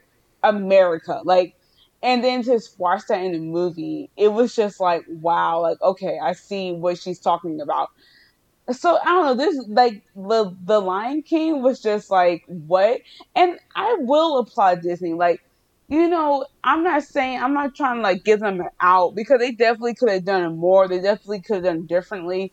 Mm-hmm. But it's just, in 1994, like, to have a movie based in Africa, like, after everything that, like, people knew of Disney, after everything, like, people experienced with Disney, like, what, like, the only black representation we had before that was, like, what, like, the crows and Dumbo, like, like, or the one dude singing Zippity Doodah. Yes, like, it was just so like, it's just like Song of the for South. you to, Song of the South. Yeah. Like, it's just for you to clearly be in Africa, even though it was animals. It's like you still included culture, like you still included things, and it's just like, and I mean, obviously, like, research. You did some type of research, exactly, and like. And I'm not going to speak to people that's like legit from Africa or like second generation American, like first generation American. Like, I'm not going to speak for those people, but I will applaud and appreciate the fact that Disney reached into those things in that time period, like during that time, because in 1994 in the early 90s, like, that was not the movies that were being produced. Like, we were, and not produced for like white people to watch.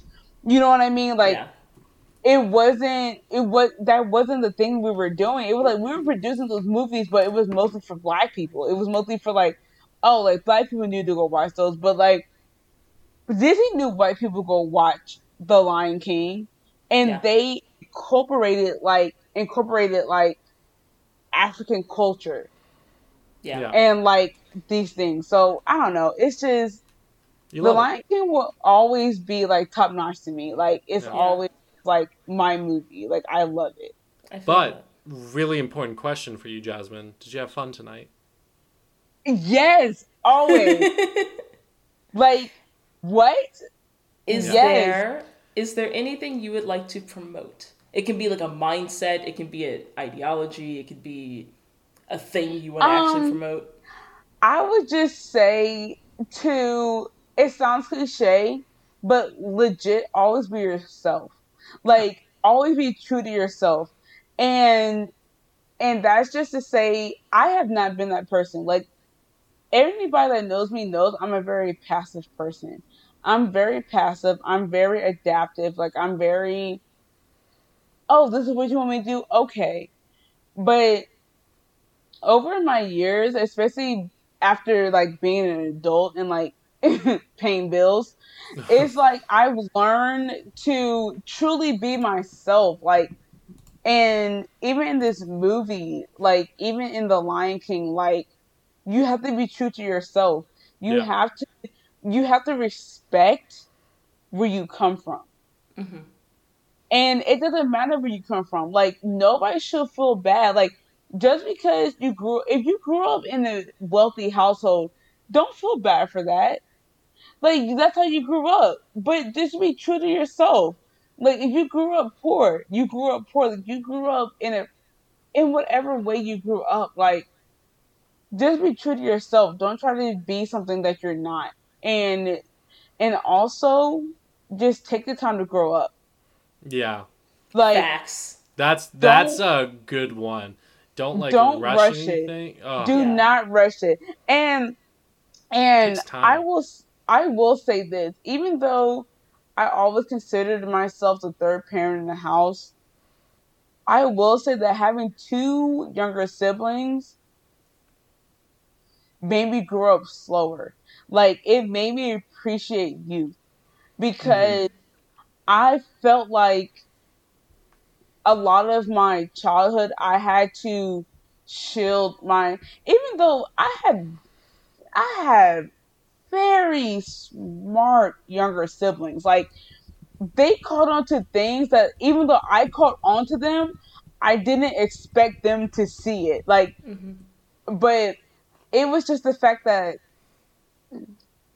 when my younger siblings wanted to do something, I wouldn't be like, oh, I'm older now, I can't do that. It's like, no, like, I did it for them. Like, just appreciate your youth. Like, grow up slowly. Like, do not accelerate your growth. Because the fact is, when you're 30 and you're paying bills and you're getting married and you're trying to figure out your life, you're going to look back and be like, dang, like, I wish I would have taken this time. And the fact is, I did. Like, I took the time to, like, the one thing that broke my heart, and I don't remember if it was Raven or Rwanda that said this, but I remember I was, like, in high school, and one of you, I don't know who it was, but y'all was just like, you don't play with us anymore. Like, you're always out with your friends and you don't play with us anymore. Mm-hmm. And that broke my heart. Like, I was just like, what? Like, and I'm about to cry now. Like, it really did break my heart because it's like, I don't want y'all to think like that. I don't want y'all to think I don't have time for you. Like, I don't want you to think that I don't want to be around. It's just, my whole life I've been forced to grow up. Like, I've been forced to be an adult. Yeah. And it's just, for y'all to come and say that to me, for y'all to come and be like, and to notice that, and to be like, you don't play with us anymore. It's just like, well, you know what? Screw everything else. Like, you all are what matter to me. Like, you all are what's my heart. Like, I'm going to play with you. Like, I'm going to be that older sister you want me to be. And that's will be my advertising for that night. It's just like, take your time. Like, whatever anybody else that you don't listen to everybody. don't listen to society. If you are 20 years old and you feel like you're not ready, don't be ready. Like, take your time. Because the fact is, once you become an adult, like, that's you're not getting that time back. You're not getting that time back. And you have no idea what you're going to learn as you grow through that. Exactly. Yeah. Like, so don't grow up too fast. Like, you know, I was talking about this with my friend like yesterday, and we were talking about like how we had Raven. You remember that school that we had for like bad kids and pregnant girls, like Renaissance Academy. Thank you. Oh, New okay. Beginnings. I could not remember the name at all, but it's just one of those. But that goes to show you, like, don't like just take your time being a child, and I hope that we're of a generation that allows our children to do that, because we were not allowed to do that. We were not allowed to be children. Like, we were getting punished for things that kids do, and we weren't allowed to do that. Like, we weren't allowed to be children. And it's just like, that's my number one thing. Like, be kids, be children, like, make mistakes, like, get messy, Ms. Frizzle. Yeah. Exactly. My hair is so soft right now, and I love it. Exactly. It's just, that's you have the rest of your life to be grown. You have the rest of your life to be an adult, and don't quicken it. And I don't feel like I did. I feel like I stayed a child as long as I could, because I didn't want to be an adult. When I became aware of what my parents were going through, which was at a young age, like my dad, at a very young age, my dad made me aware of what they experienced as adults. It was just like, I don't want to do that. Like, I don't want to be a part of that. And I feel like I tried to stay a child as long as I could, as long as they let me. And it's just, don't. I think that definitely makes sense. That's definitely like really good advice, because I feel like so many people are so focused on like growing up because we associate that with like freedom and responsibility and success and stuff like that. Yeah. So I think that's a great thing to promote. Yeah, and thanks for that, Jasmine. And I'm just saying, like, it takes time. Like, I tell people all the time, like, if you have a goal, stick to that goal. Okay, I graduated undergrad in 2013. My plan was to go to my officer school for the military and then go to law school. That didn't happen. I waited almost 9 years to get accepted and admitted into a law school. Like, stick to your goal. Yeah. Don't grow up too fast, but also stick to your goal. The first, second, third, fourth, fifth rejection, denial you get, whatever. Like, it's gonna hurt, it's gonna sting, but suck it up and push past it. Yeah. Like, what? I had plenty of friends that went to law school right after undergrad. And I didn't have the opportunity. I had to do the military thing first. I had to do whatever. Yeah. Like, just stick to your goal. Stick to your goal. Don't give up. And also, don't grow up too fast. Yeah. For sure. Campbell. Yes, Raven? One last question. Where can you find us? Well, if you're listening to this podcast, you already did. But if you, and we hope you do, share this with literally every person you've ever met in your entire life, you can do so by checking us out wherever podcasts are found. So that's Spotify, Apple Podcasts, Podbean, Stitcher, iHeartRadio, Pandora, literally anywhere that you can like listen to a podcast, we are there. And if you listen to us and you like us, which we hope you do, you can do a few things. The like easiest way to support and like spread what we're trying to do with music education is by rating us favorably, 5 stars, or liking, following us on these different podcast platforms. However, if you don't think we are like, you know, there's things we can do better, let us know. You can email us at boozicals, BOOZICLALS @gmail.com, or follow us and DM us at Instagram at boozicals. Also, I add some fun Photoshop pictures of us, the musicals, and share some fun info and recipes. Yeah, yeah, you can do that.